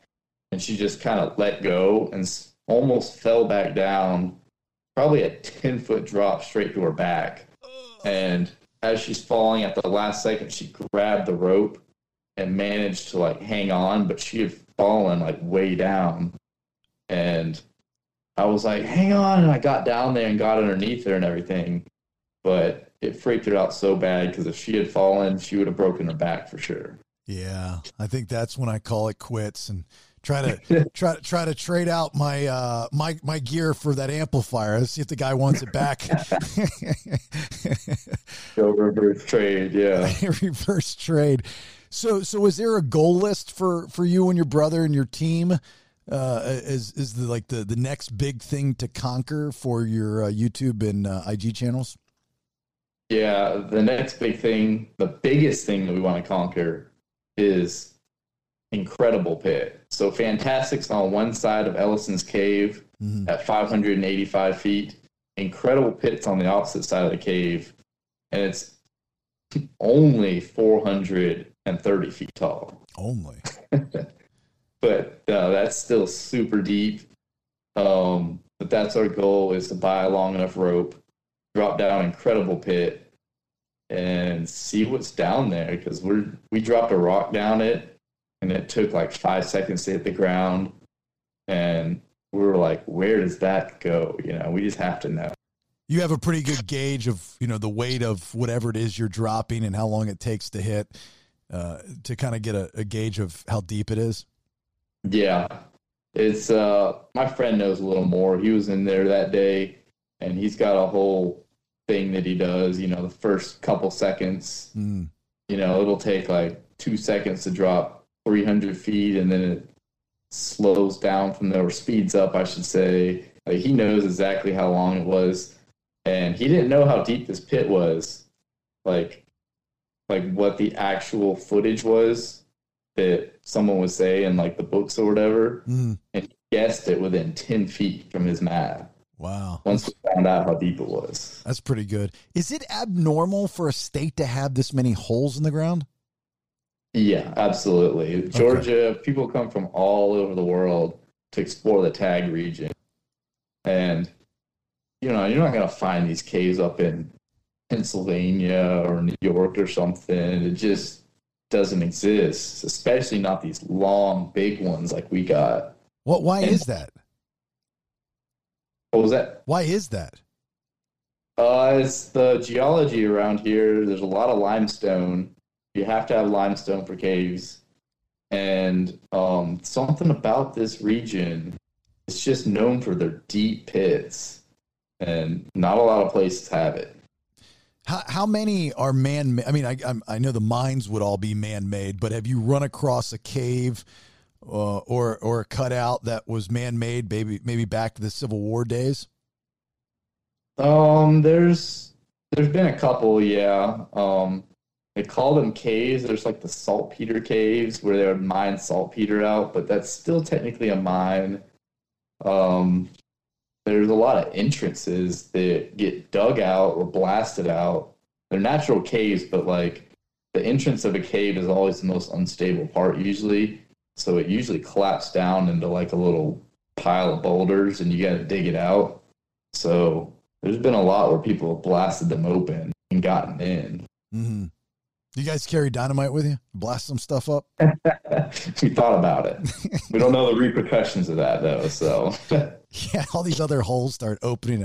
I just can only imagine, the feeling. First, you got to have the balls to do this, which I do not.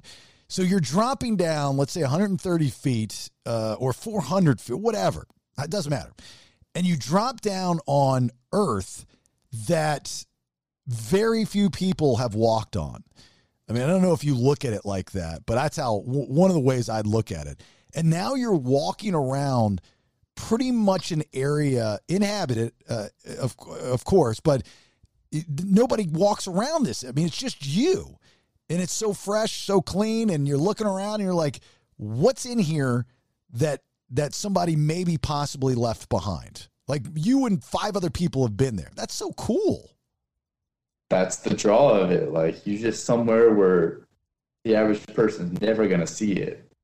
And every single cave and mine is different. So you don't know what to expect. You got to go down in it and explore it for yourself. And every turn in the cave, there's just something different around it. So it draws you deeper and deeper into it.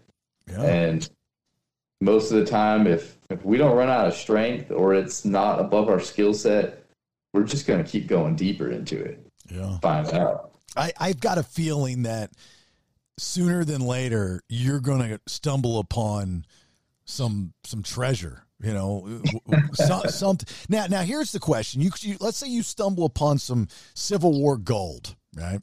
We see the stories on History Channel and Oak Island and all that stuff. You stumble across, do you report it or do you just take it back to your house and figure a way to sell it? So that's a question we might have to ask ourselves soon, because there's actually a cave and someone told us that there is treasure from the Civil War era in it. Really? Gold bars. Really? And I can't give any details on this much, but let's just say maybe just end up, on our shelf or something.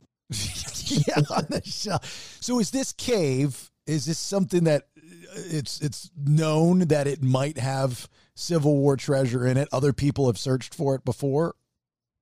I don't think so. This is a very obscure thing. First of all, it's an obscure cave that nobody knows about. And second, the people who have gone into it, I've asked them about it. Nobody knows about it.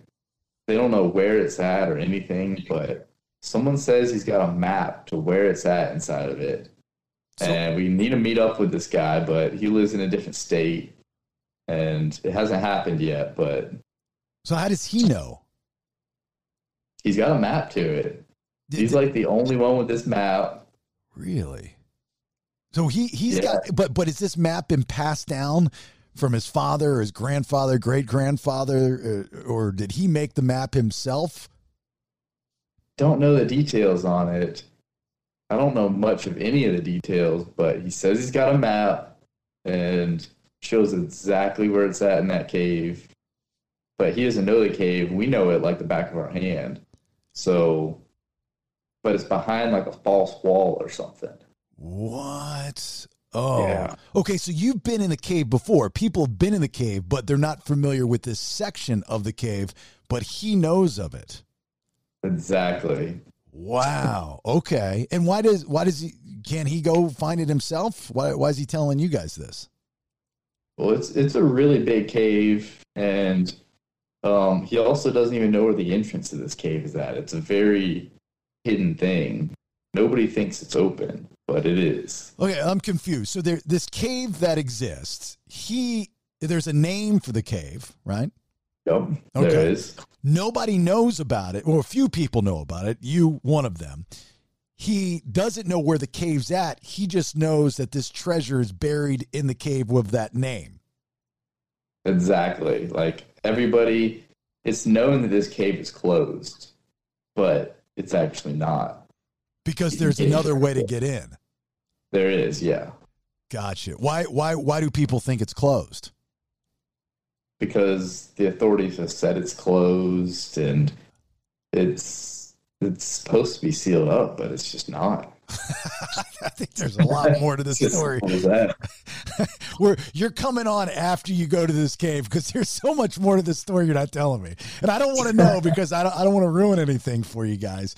Gotta hide the details. Yeah. That's good. This year you're gonna go look for this stuff.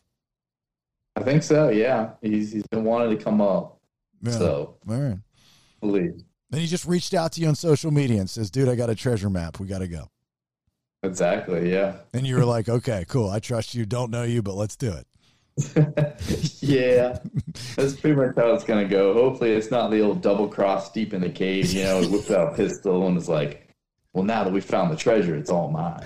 He's gonna sell it. He's like, "Let's celebrate. I brought some champagne with me," and you and your brother drink it, and you start to get foggy eyed.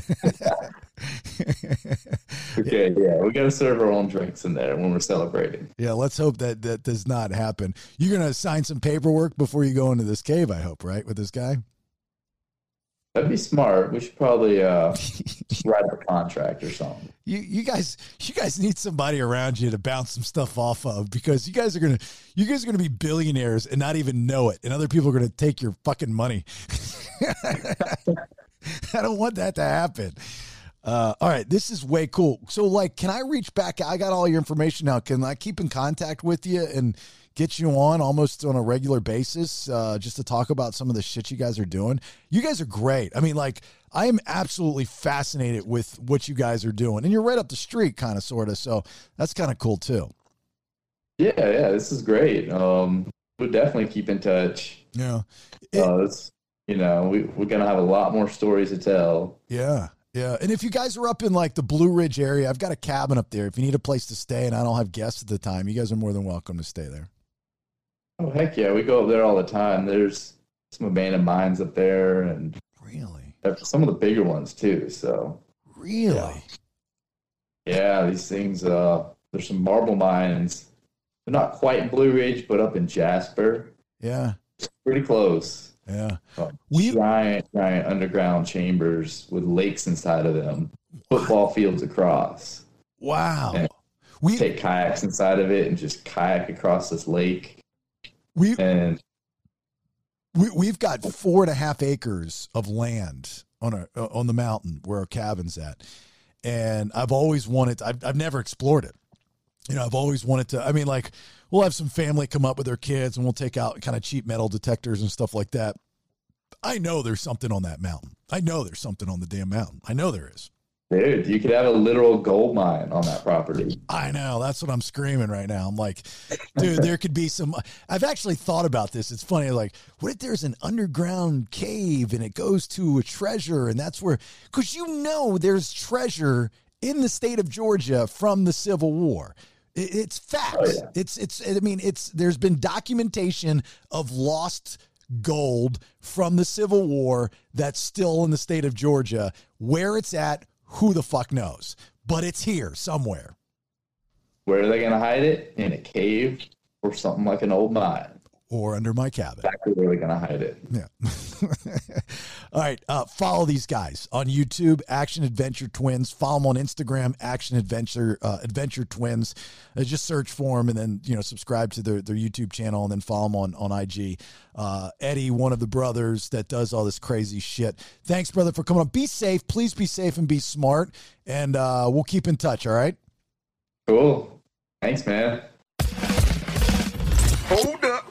Wait a minute. Let's hear from our sponsors. Look, my wife sells houses for a living, and she always tells her clients that are selling their house, if you want to upgrade your property value, you got to do something with the kitchen and or the bath. And you don't have to be selling your house to upgrade the kitchen and bath. It's just something nice to do, and it upgrades the property value tremendously. That's why I'm telling you about UCI Kitchen and Bath, which has been Atlanta's #1 cabinet, granite, and quartz fabricator, plus installer for the past 20 years, servicing all of Georgia, parts of Alabama, Tennessee, North Carolina, South Carolina, and Florida. It is a one-stop shop for you.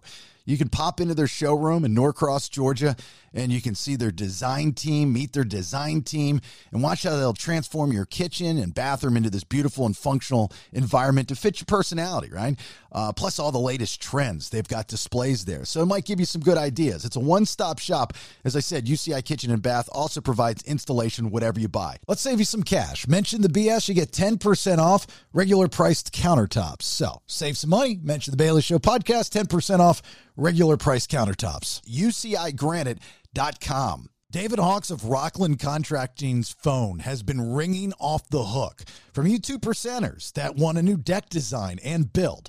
Well, that's a good thing, and David Hawks welcomes all those phone calls. He's tied up, really. He's slammed, but he's going to get you in some point or another. You just got to give David Hawks a call at Rockland Contracting and see when he can get you in. Things change, schedules change. 678-879-3867. He is also hiring.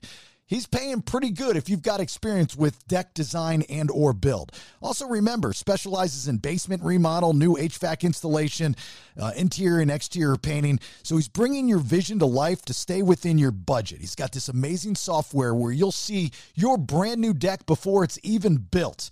RocklandContractingLLC.com. That's RocklandContractingLLC.com. Or call 678-879-3867. Look, I know what it's like to start up a small business and run a small business. That's what this is. What can you do to take the next step? Create Graphics can help you out with that. They're a full-service graphics company that specializes in graphic design, and they've got some really good ones in-house. Wide format printing and graphic installation. Specializing, again, in vehicle wraps, corporate events, interior and exterior events, graphic design, and apparel. A lot of the stuff of the BS podcast, if not all the stuff, comes from Create Graphics. CreateGraphics.net. That's CreateGraphics.net or 770-369-9962. That's 770-369-9962. Serving Metro Atlanta and shipping worldwide. Create Graphics, they definitely know what they're doing. Excellent customer service and communication in every project. Will get a one-on-one experience from start to finish. Again, Create Graphics with an X.net. Son of a bitch. I'll be loving you forever, just as long as you subscribe to The Bailey Show. Nobody is going to save you now. If you like what you hear, then get a full 7 days a week plus of new content by subscribing. PodcastTheBS.com. It's better than radio. And back to you, Jason.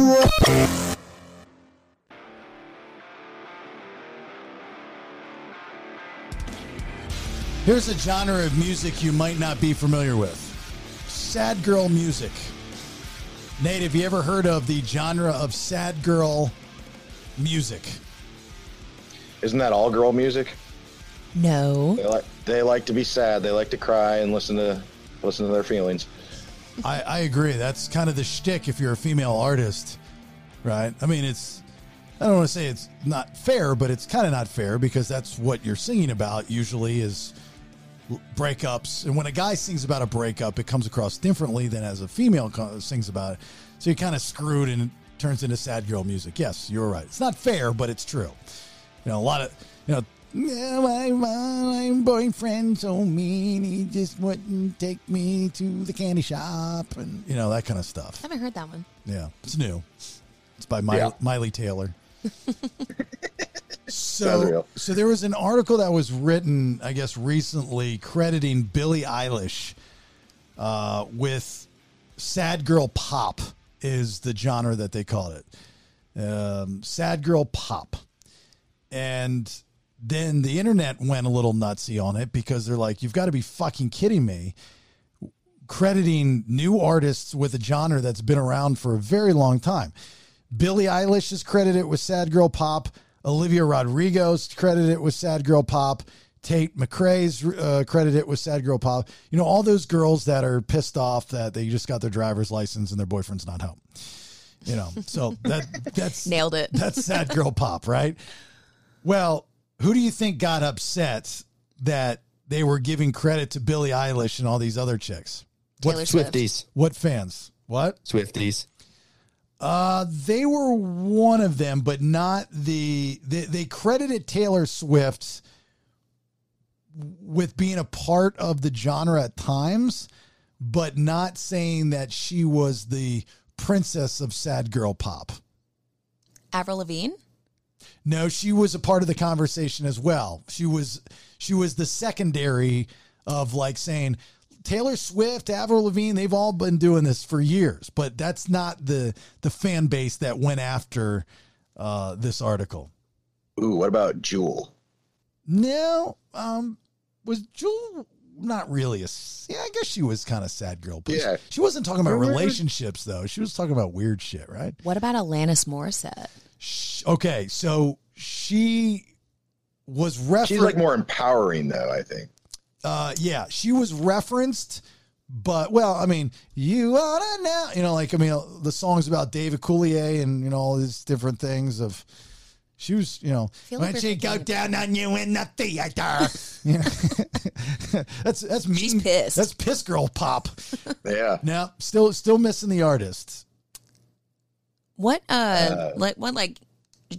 decade are we missing? Is it like older or more 2000s? No, it'd be older. Not like Joni. Like 90s? Not like Joni Mitchell. Yeah, like 90s. Nate, just based off of the name, would hate this artist. And her boyfriend possibly could be named Mac. Mac. No. Return of the Mac? Give us one more clue. If you listen to one of her songs a day, it might keep the doctor away. Oh, Fiona Apple. Yeah, Fiona Apple. Yeah. So the Fiona Apple fans went nuts, and they're like, you know, what the fuck are you talking about? All three of them. My Fiona Apple is a bigger deal than what people realize. Like, she has done so much music over, like, just because Criminal was really her big hit. I think she had a couple hits, right? A couple radio hits, but Criminal was the big hit.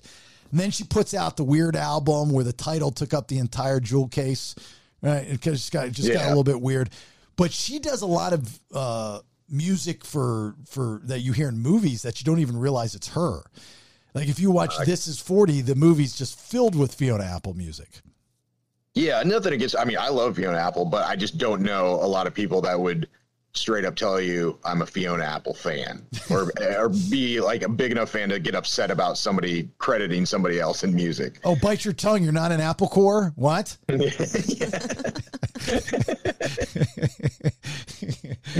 A lot of them are pointing out that musicians like Fiona and Alanis Morissette are the actual trailblazers that the Recording Academy thinks that Billie Eilish and Olivia Rodrigo and the young'uns are, they say. And the Fiona Apple fans are coming out in force, diving in on this Twitter argument. And the Recording Academy is the one that put out this article. And they put it out on their Twitter. You know, it's the Grammys. So they're like, while sad girl pop isn't exactly new, most music trends are cyclical, of course, the way that people are clinging to it. And they talk about Billie Eilish, and they have her face there. So she's definitely sad girl pop, but I don't think she's the trailblazer for sad girl pop. No, I don't think so. But I think they're more saying that she is like the poster child or the new face of it. Because Fiona Apple probably didn't have the fan base that that Billie Eilish has. Yeah, no, Billie Eilish has got a big fan base. She's a good artist. Don't get me wrong. She's a very talented artist. I wish she would put some guitar, some electric guitar in her music. Like, I'd like to see her sing like a more rock stuff. I think she'd do really, really well. Because that monotone, that's so stupid, and you can barely understand what the fuck she's saying. You know, at least put some guitar behind it. And like, she's stupid. You know, give me a little bit of a kick. What other chicks that were artists that you'd say were sad girl music? Adele. Sorry. Adele? Sad girl? Yeah. Oh, yeah. 100%. All of her songs are about breakups. Every single album. Really? Oh, yeah. They're so good. Rolling in the deep. Anything that you listen to and you just cry your eyes out, that's sad girl music. She's not the same Adele that she's skinny, huh? No. I think she's better. Go off, Queen. No, I need me a big Adele. Yeah, she's like Fat Amy now. She's not the same to me. Yeah. Fat Amy is not funny anymore. Fat Amy lost her weight. That's what happens when comedic people get skinny. They are not funny anymore. I don't know. I think it's us, not them. I think they're still funny, but for some reason we get programmed that person is the one that's funny, not this new person.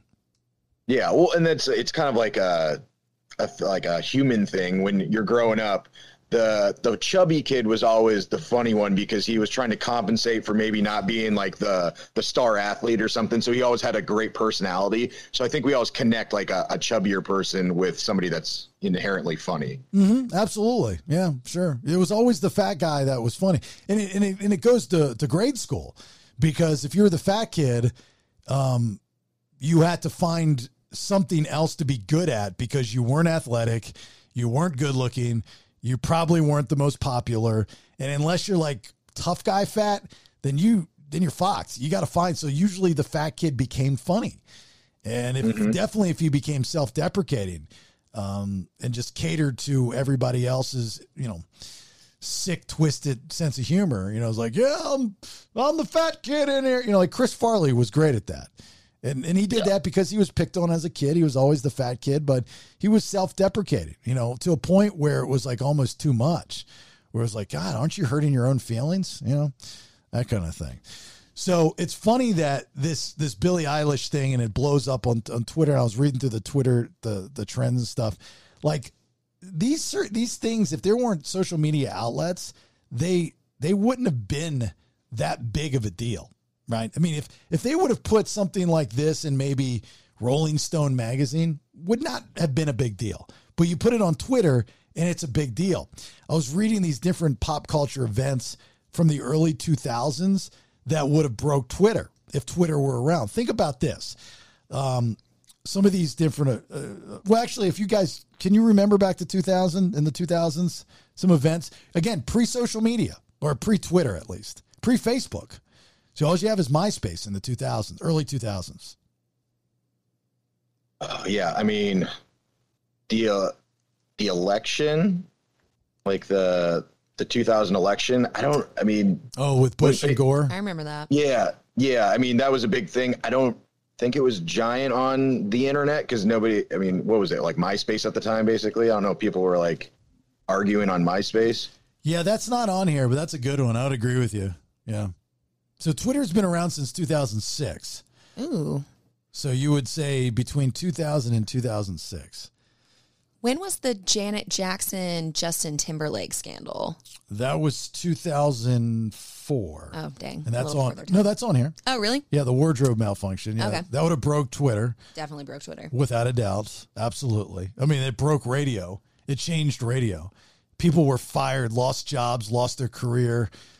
Then losing probably their family and all these other things because Janet Jackson showed a nipple on fucking television. And the nipples covered, but yet all radio had to change. Right. You had these extreme conservative right-wingers that got into the FCC, and they're like, oh, we need to clean up the airwaves. They clean it up. We can't. Like, what the fuck does that have to do with us?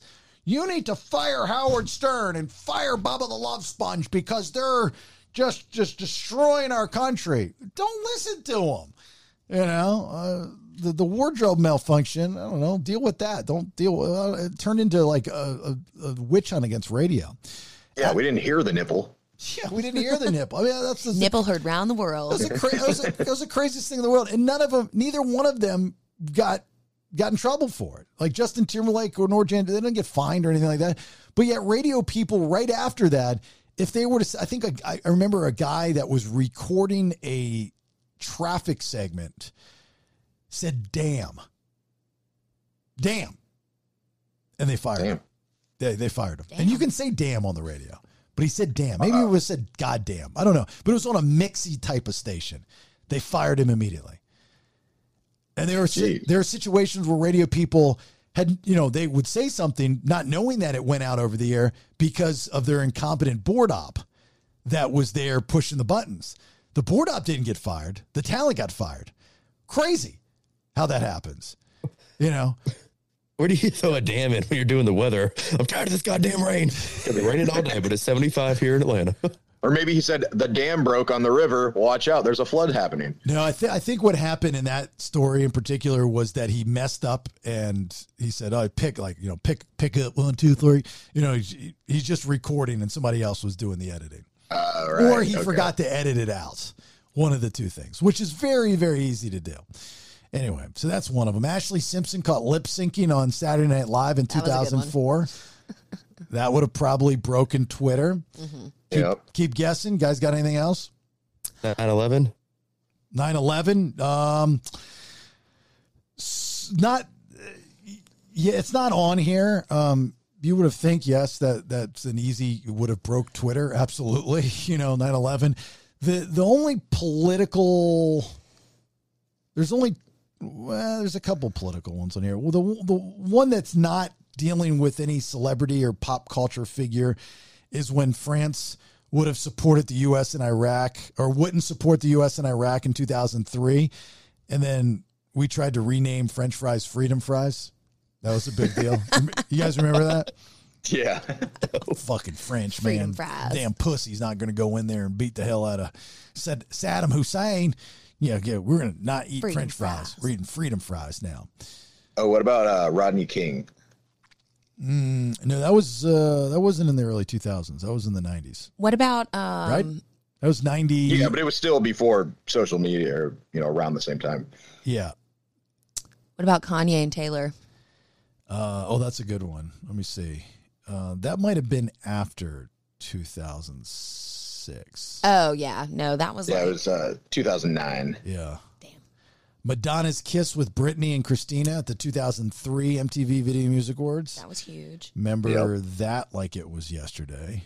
I bet you do. That was, well, I mean, not that I thought it was hot or anything. I just thought that was such a great way to pass the torch, you know, to have a lesbian kiss. The shock value of that, oh, yeah. I thought was just brilliant. And the torch is herpes.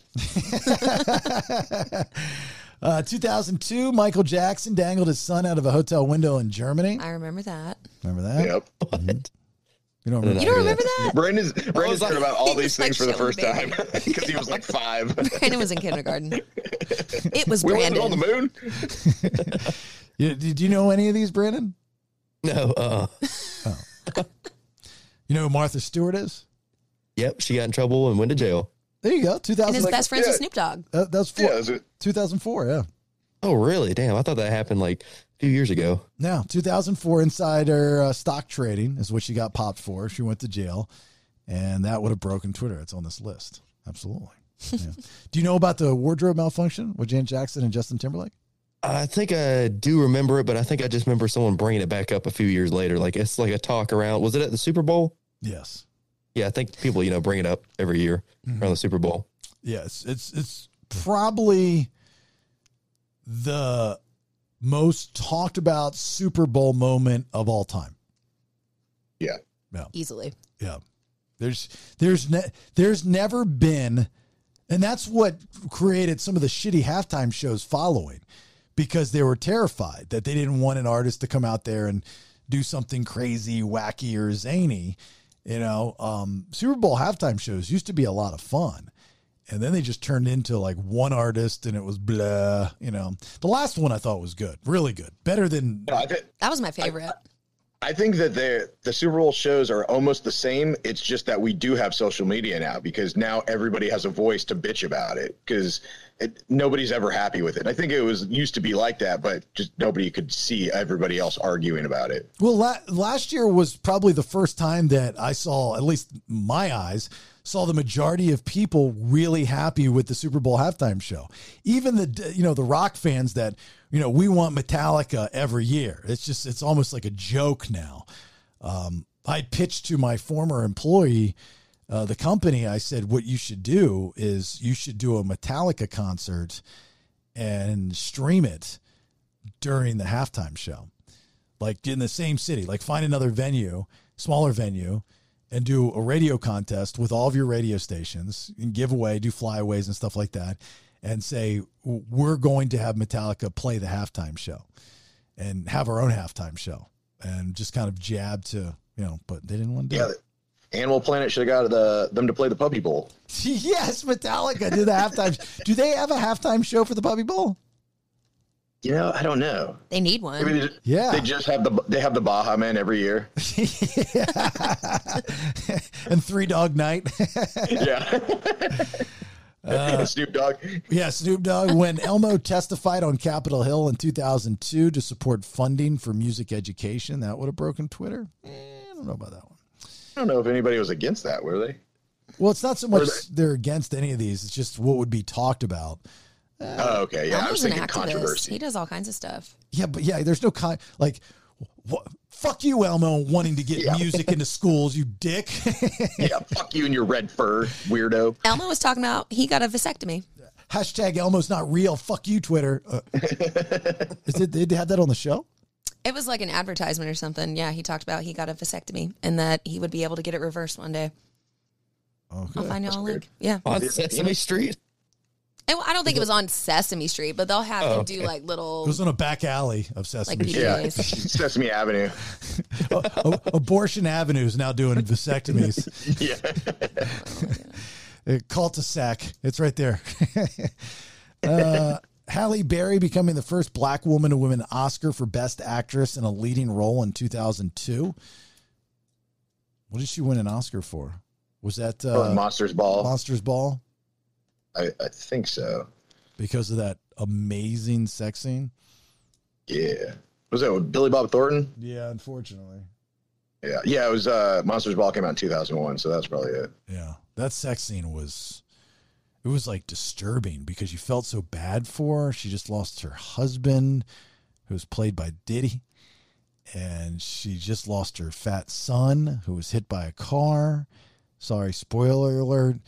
Then this really weird and creepy white man who just witnessed his son commit suicide picks her up on the side of the road while it's raining, and he takes her home. They split a mini bottle of Jack Daniels, and she just gets all over him and just wants to bang. I mean, like why are you poor? You should be in porn. This is ridiculous. They have to have porn in this town somewhere. A couple more here. 2003, when Arnold Schwarzenegger became the governor of California. I don't know if that would have blown up Twitter. Yeah. 2005, when Brad Pitt and Jennifer Aniston called it quits. That probably would have. Yeah, I was going to say them, and then also Angelina Jolie and Billy Bob Thornton.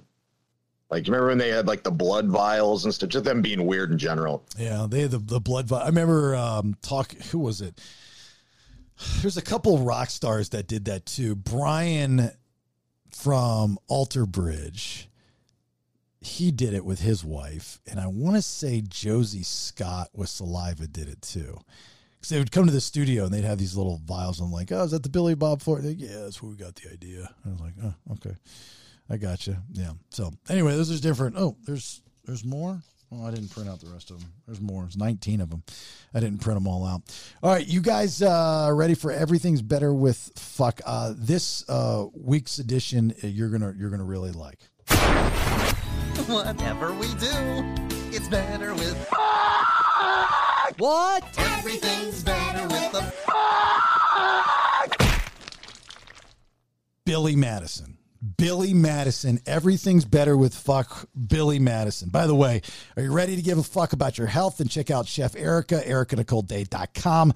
Experienced culinary medicine consultant and private chef with medical and high-end restaurant background. Available for consulting on meal planning for weight loss, helping with medical conditions, strict macros, or bodybuilding, fitness training, so on and so forth. She's a fantastic person, and she does a great job. So if you do want to give a fuck about your health, get a hold of Chef Erica. Chef Erica Nicole Day, or it's ericanicoleday.com, ericanicoleday.com, but it's Chef Erica, you know what I'm saying.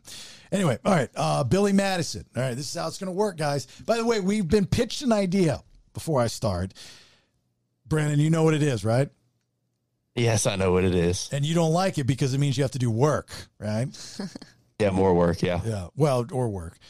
So the idea is the listeners want us maybe occasionally, doesn't have to be every week, to occasionally come up with their own Everything's Better with Fuck, and then they'll judge who had the better one.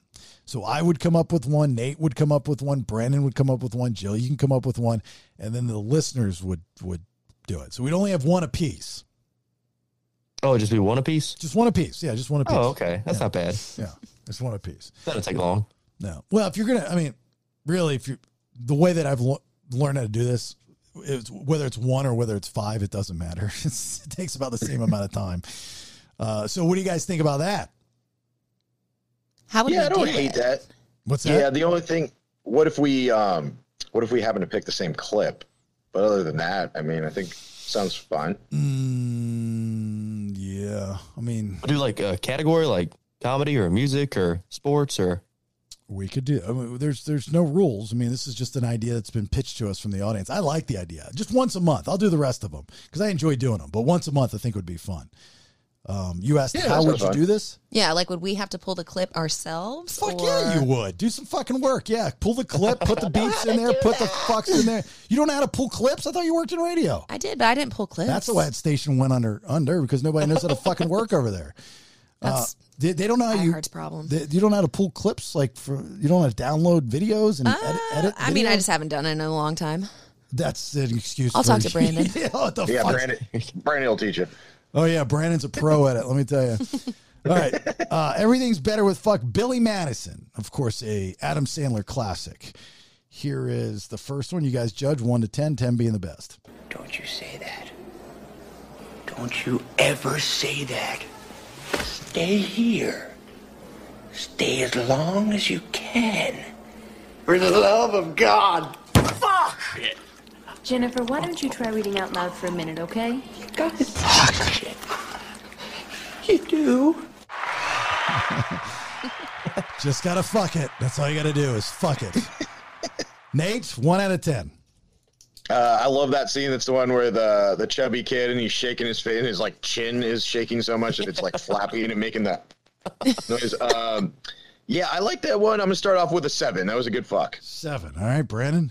Yeah, I like that one. I think they're all going to be pretty good. I love this movie. I'm going to start off with an 8. 8. All right, Jill. I think you can do a little better. I'm going to give it a 6. Wow. Okay. Wow, that's rough. All right, next one. Here we go. Who is better? I go on first and clean the hair. Conditioner is better. I leave the hair silky and smooth. Oh, really, fool? Really? Stop fucking at me, Swan. Stop fucking at me, Swan. Nate?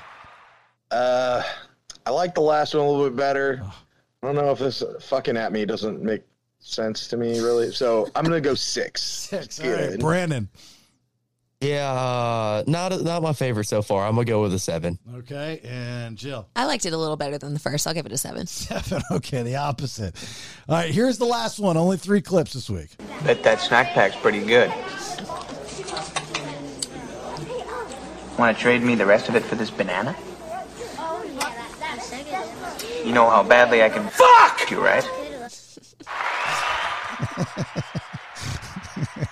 You say that to a kid. That's horrible. Nate? I like that one. I'm going to go 8. I like the, you know how bad I can fuck you. And he's talking about a banana, so I'm assuming he's going to fuck him with a banana. So that's hilarious. 8. That's hilarious, Brandon. Yeah, for some reason, when it comes to fucking kids, it won't always win. I'm going to give it a 9.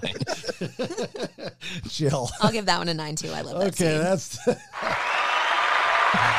That's the winner. Here it is again. Bet that snack pack's pretty good.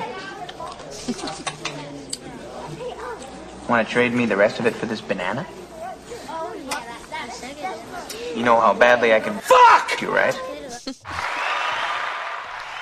You know how many great lines from Adam Sandler movies there are? Probably more quotable lines from Adam Sandler movies than any other actor in the history of movies. Oh, yeah, definitely. Yeah, because they're all that kind of like slapstick comedy humor where he just has funny one line. And he always does a goofy voice, so it makes it even funnier. Yeah, I mean, you could go down with Billy Madison, Happy Gilmore, the Grown Ups movies, which I love the Grown Ups movies. Big Daddy. Yeah, that's another great one. Little Nicky. Okay, I could go on for There's so many quotable lines. There's not another actor that has got movies with that many quotable lines. Even the best actors ever, you know, the Clooneys and the Pitts and the Nicholson and all those guys, they don't have as many quotable lines. Yeah. Well, it also helps that he has a ton of movies, and they're all comedies, or typically. And so, yeah, he just has hilarious lines in all of them. Yeah, but even like Samuel L. Jackson has got probably more movies than Adam Sandler, or definitely has more movies than Adam Sandler. Samuel L. Jackson's in a billion movies. And he's got some fairly quotable lines, especially from Pulp Fiction. But outside of motherfucking snakes on a motherfucking plane. I was just thinking that. You know, and the Royale with cheese, there's, you know, I don't know. I can't think of too many more. Again, Adam Sandler. Adam Sandler does not get the credit for his work. He's got a great body of work. And that new movie that he did on Netflix, Hustle, is phenomenal. Oh, I haven't seen that yet. Oh, it's good. It's really good. It's Adam Sandler. Is it comedy or serious or serious? It's drama. It's a side of Adam Sandler that you're like, holy shit, he's really good at being dramatic. You know, is it as depressing as Click? No, but that's another movie I love. Or Jack and Jill. I love Click. I cry at the end of that every time. Click's a good one. It's a sad. Yeah, you're right. Yeah. Did y'all watch Uncut Gems, the Adam Sandler movie? I did not see all of it. I started watching it, then I forgot to go back to it. That shit was intense. I heard that was really good. It was really good. You know, Jonah Hill plays his older fat son in Click, right, Nate? No, I didn't remember that. Yeah, it's one of his first acting roles. Yeah, he was, you know, because the kids. I didn't know that. Yeah, he was at some point. Jonah Hill was on the couch when he was the teenager. Fuck you, Oh, Dad. no way. Yeah. So anyway, all right. Podcastthebs.com. That is our website. Please, off the website, go to all of our social media. More likes, more shares, more follows, the better. Especially on the YouTube, on the TikToks, and all that stuff, all right? Sign up for the newsletter. It's a fantastic newsletter. Spend a lot of time on the newsletter. I get sad when I see people that unsubscribe from my newsletter because I can see those emails, and I can see who opens them. And I'm sitting there, and I'm addicted to it. I just look, and I go, and then I try to figure out your email address and who you are and what you do. It just sucks me in. Have you ever been on? Start calling him out. We're talking to you, Jared Smith. Well, I could. You know, it's just the ones that have unsubscribed and the ones that have, you know, like there was one guy that opened up the newsletter 3 times, and then he unsubscribed to it. I was like, what the fuck, man? You know, you can't read. I was like, that's kind of bullshit, you know. And then I guess after I sent it out the first time, within 24 hours, I'll get an email from the company that I go through, and it says so many people did not open it, so you can resend it to those people. So I hit resend. That was the first time I did that. And it's like, congratulations, you've got a click rate of blah, blah, blah. And we've had like a good number of people, like it shows you what websites they click on from the newsletter. So I put a section on this past newsletter about our YouTube page, and there was a heavy click rate on the YouTube page because I put that section on there. That's pretty neat, right? Yeah, very nice. Yeah, I read the last one. It looks really good. It looks like you put a ton of work into it. It's pretty long. not long, but email wise, there's the winners of the beer, and you did a happy birthday shout out to me. Thank you. And I saw you did the YouTube section. So you put a lot of work into it. So please read it. Yeah. Thank you very much. I'd like to get a little credit for that. Brandon doesn't know how to read, so he gets a break. He's the guy that opened it 3 times and unsubscribed. No, I'm gonna give it another shot. I know I can do it. No, he has not opened it. Brandon does not open the newsletter. I don't think I get it. You do get or it. any email. Because I put you on the list. Jill did open the email. I did. Yeah, I opened it yesterday. Yeah, I saw that. I saw that you What opened email did you send it to? It was very nice. You're a fucking idiot at Gmail. Oh, yeah, I don't have that one anymore. 54. You're a fucking idiot 1. One. Oh, okay. Yeah. That's my new one. Whatever one I send you stuff to. B Thrasher, whatever it is. Maybe it's in the spam. I don't know. I don't care if you read it or not. I just know you don't. Well, I would like to read it if I got it, but I just don't get it. You're missing out, not me. If I just type in newsletter, will it pop up? It's a nice. No, this one I saw put the subject. Psst. Oh, yeah. Okay. I see it now. I've got a secret. That's got a nice picture of you, first thing. Clickbait. Well, yeah, it's because it's my show. Yeah, I know. So people know who you are. Yeah, I figured that's why you put it there. Yeah, that's why it's there. Yeah, good thinking. And then that sexy picture of Nate wearing a BS tank top. Boom. Yeah. Oh yeah, looking good. Looking with Tiger in the back, chilling. Well, by the way, what are you doing to lose all this weight? Like you've lost a lot of weight. Nothing really. I'm just eating tacos and walking. It's a new diet. Eating tacos and who would have thought? That's all you got to do: eat tacos and walk at the same time. Actually, just sell your car and you'll lose weight. You should write a book or do a blog called the I Mexican Lose Weight. Yeah. Mexican lose weight too. That's all you got to do. All right, let's get out. I got to go start this tennis tournament. This is a long 9 days coming up. Long 9 days. Jill's going to be with me every day. I'm excited. Get ready. We're going to be friends. Better friends. Real close. I tried to explain to her what she's walking into. Like the production area is a boys' room. That's why women struggle to be with us because it's a guy's room. We yell at each other. We cuss a lot. It's just, that's how it is. I got you. I'm good there. I think she's going to be okay in this role as my producer. I mean, really all you have to do is be organized and point. That's all I need you to do is just point. Like, no, not bang, bang, but like 3, 2, 1, go. 3, 2, 1, go. Point. And then wrap up is this. When you turn it, you just wrap up. Got you. And that's all you got to do. And then just keep your cool. It'll have been fine. I don't think Brandon would have been able to handle it, Nate. I don't think he would have been good. Oh, no, there's going to be some attractive tennis players there. You're going to have to keep an eye on me. Yeah, and he'd eat your whole cheese plate. Yes, you'd eat my whole cheese. Yeah, don't fuck the tennis players, please. Well, I mean, I guess you can if you want. I mean, I don't care. I am not making any promises. Bang them and sell some core caddies. Yeah, bang them and say, if you want some of this, you got to pay $29.99 for a court caddy. You get a free tote, by the way. And that's the thing. If you come out and you're coming out to the tennis tournament, you will have a My Court Caddy booth. My wife will be working that. She's going to be sweating her balls off. I bought her 3 fans for this booth. I bought her a mist fan, which is pretty cool. A Ryobi mist fan where it takes the charger and it also plugs in. It's got a little mist that sprays on you. I've got one of those industrial fans that you put on the ground. It just shoots out air. Then I got just a cheap oscillating fan just to get a little breeze. Should be okay, right? She should be okay. I was thinking about maybe buying her one of those Arctic zones, but I don't know. Those porta-coolers? Yeah, do they work? Oh, yeah, they work really good. You talking about the ones with the radiator on them? Yeah, They got the fan on the front. Oh, yeah. We used to have them in a welding class. The shop would be like 120, but you go in front of there. Oh, it feels like you're in the house, 68-degree weather. Really? Yeah, they're pretty expensive, but they're really nice. They work good. Well, I'm talking about the ones that like that seen on TV. You can buy at Home Depot. They're like $30, $40. Oh, no, I don't think I'm talking about those.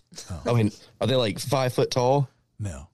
Oh, no, I don't know. No, they're called Arctic Zones. It's the same company that makes the Brella Shield, that thing that the for your car window, which is great.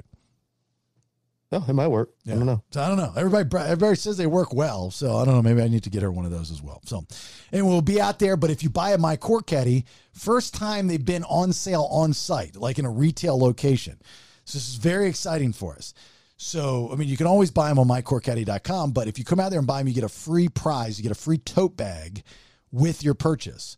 So you get a bag and the Court Caddy for one price. Free tote bag with that. What about the stickers? Y'all have really good stickers too. No, magnets. Magnets, even better. We have magnets that have cool little tennis phrases like kiss my ace. I love that. And hilarious. Baby got backhand.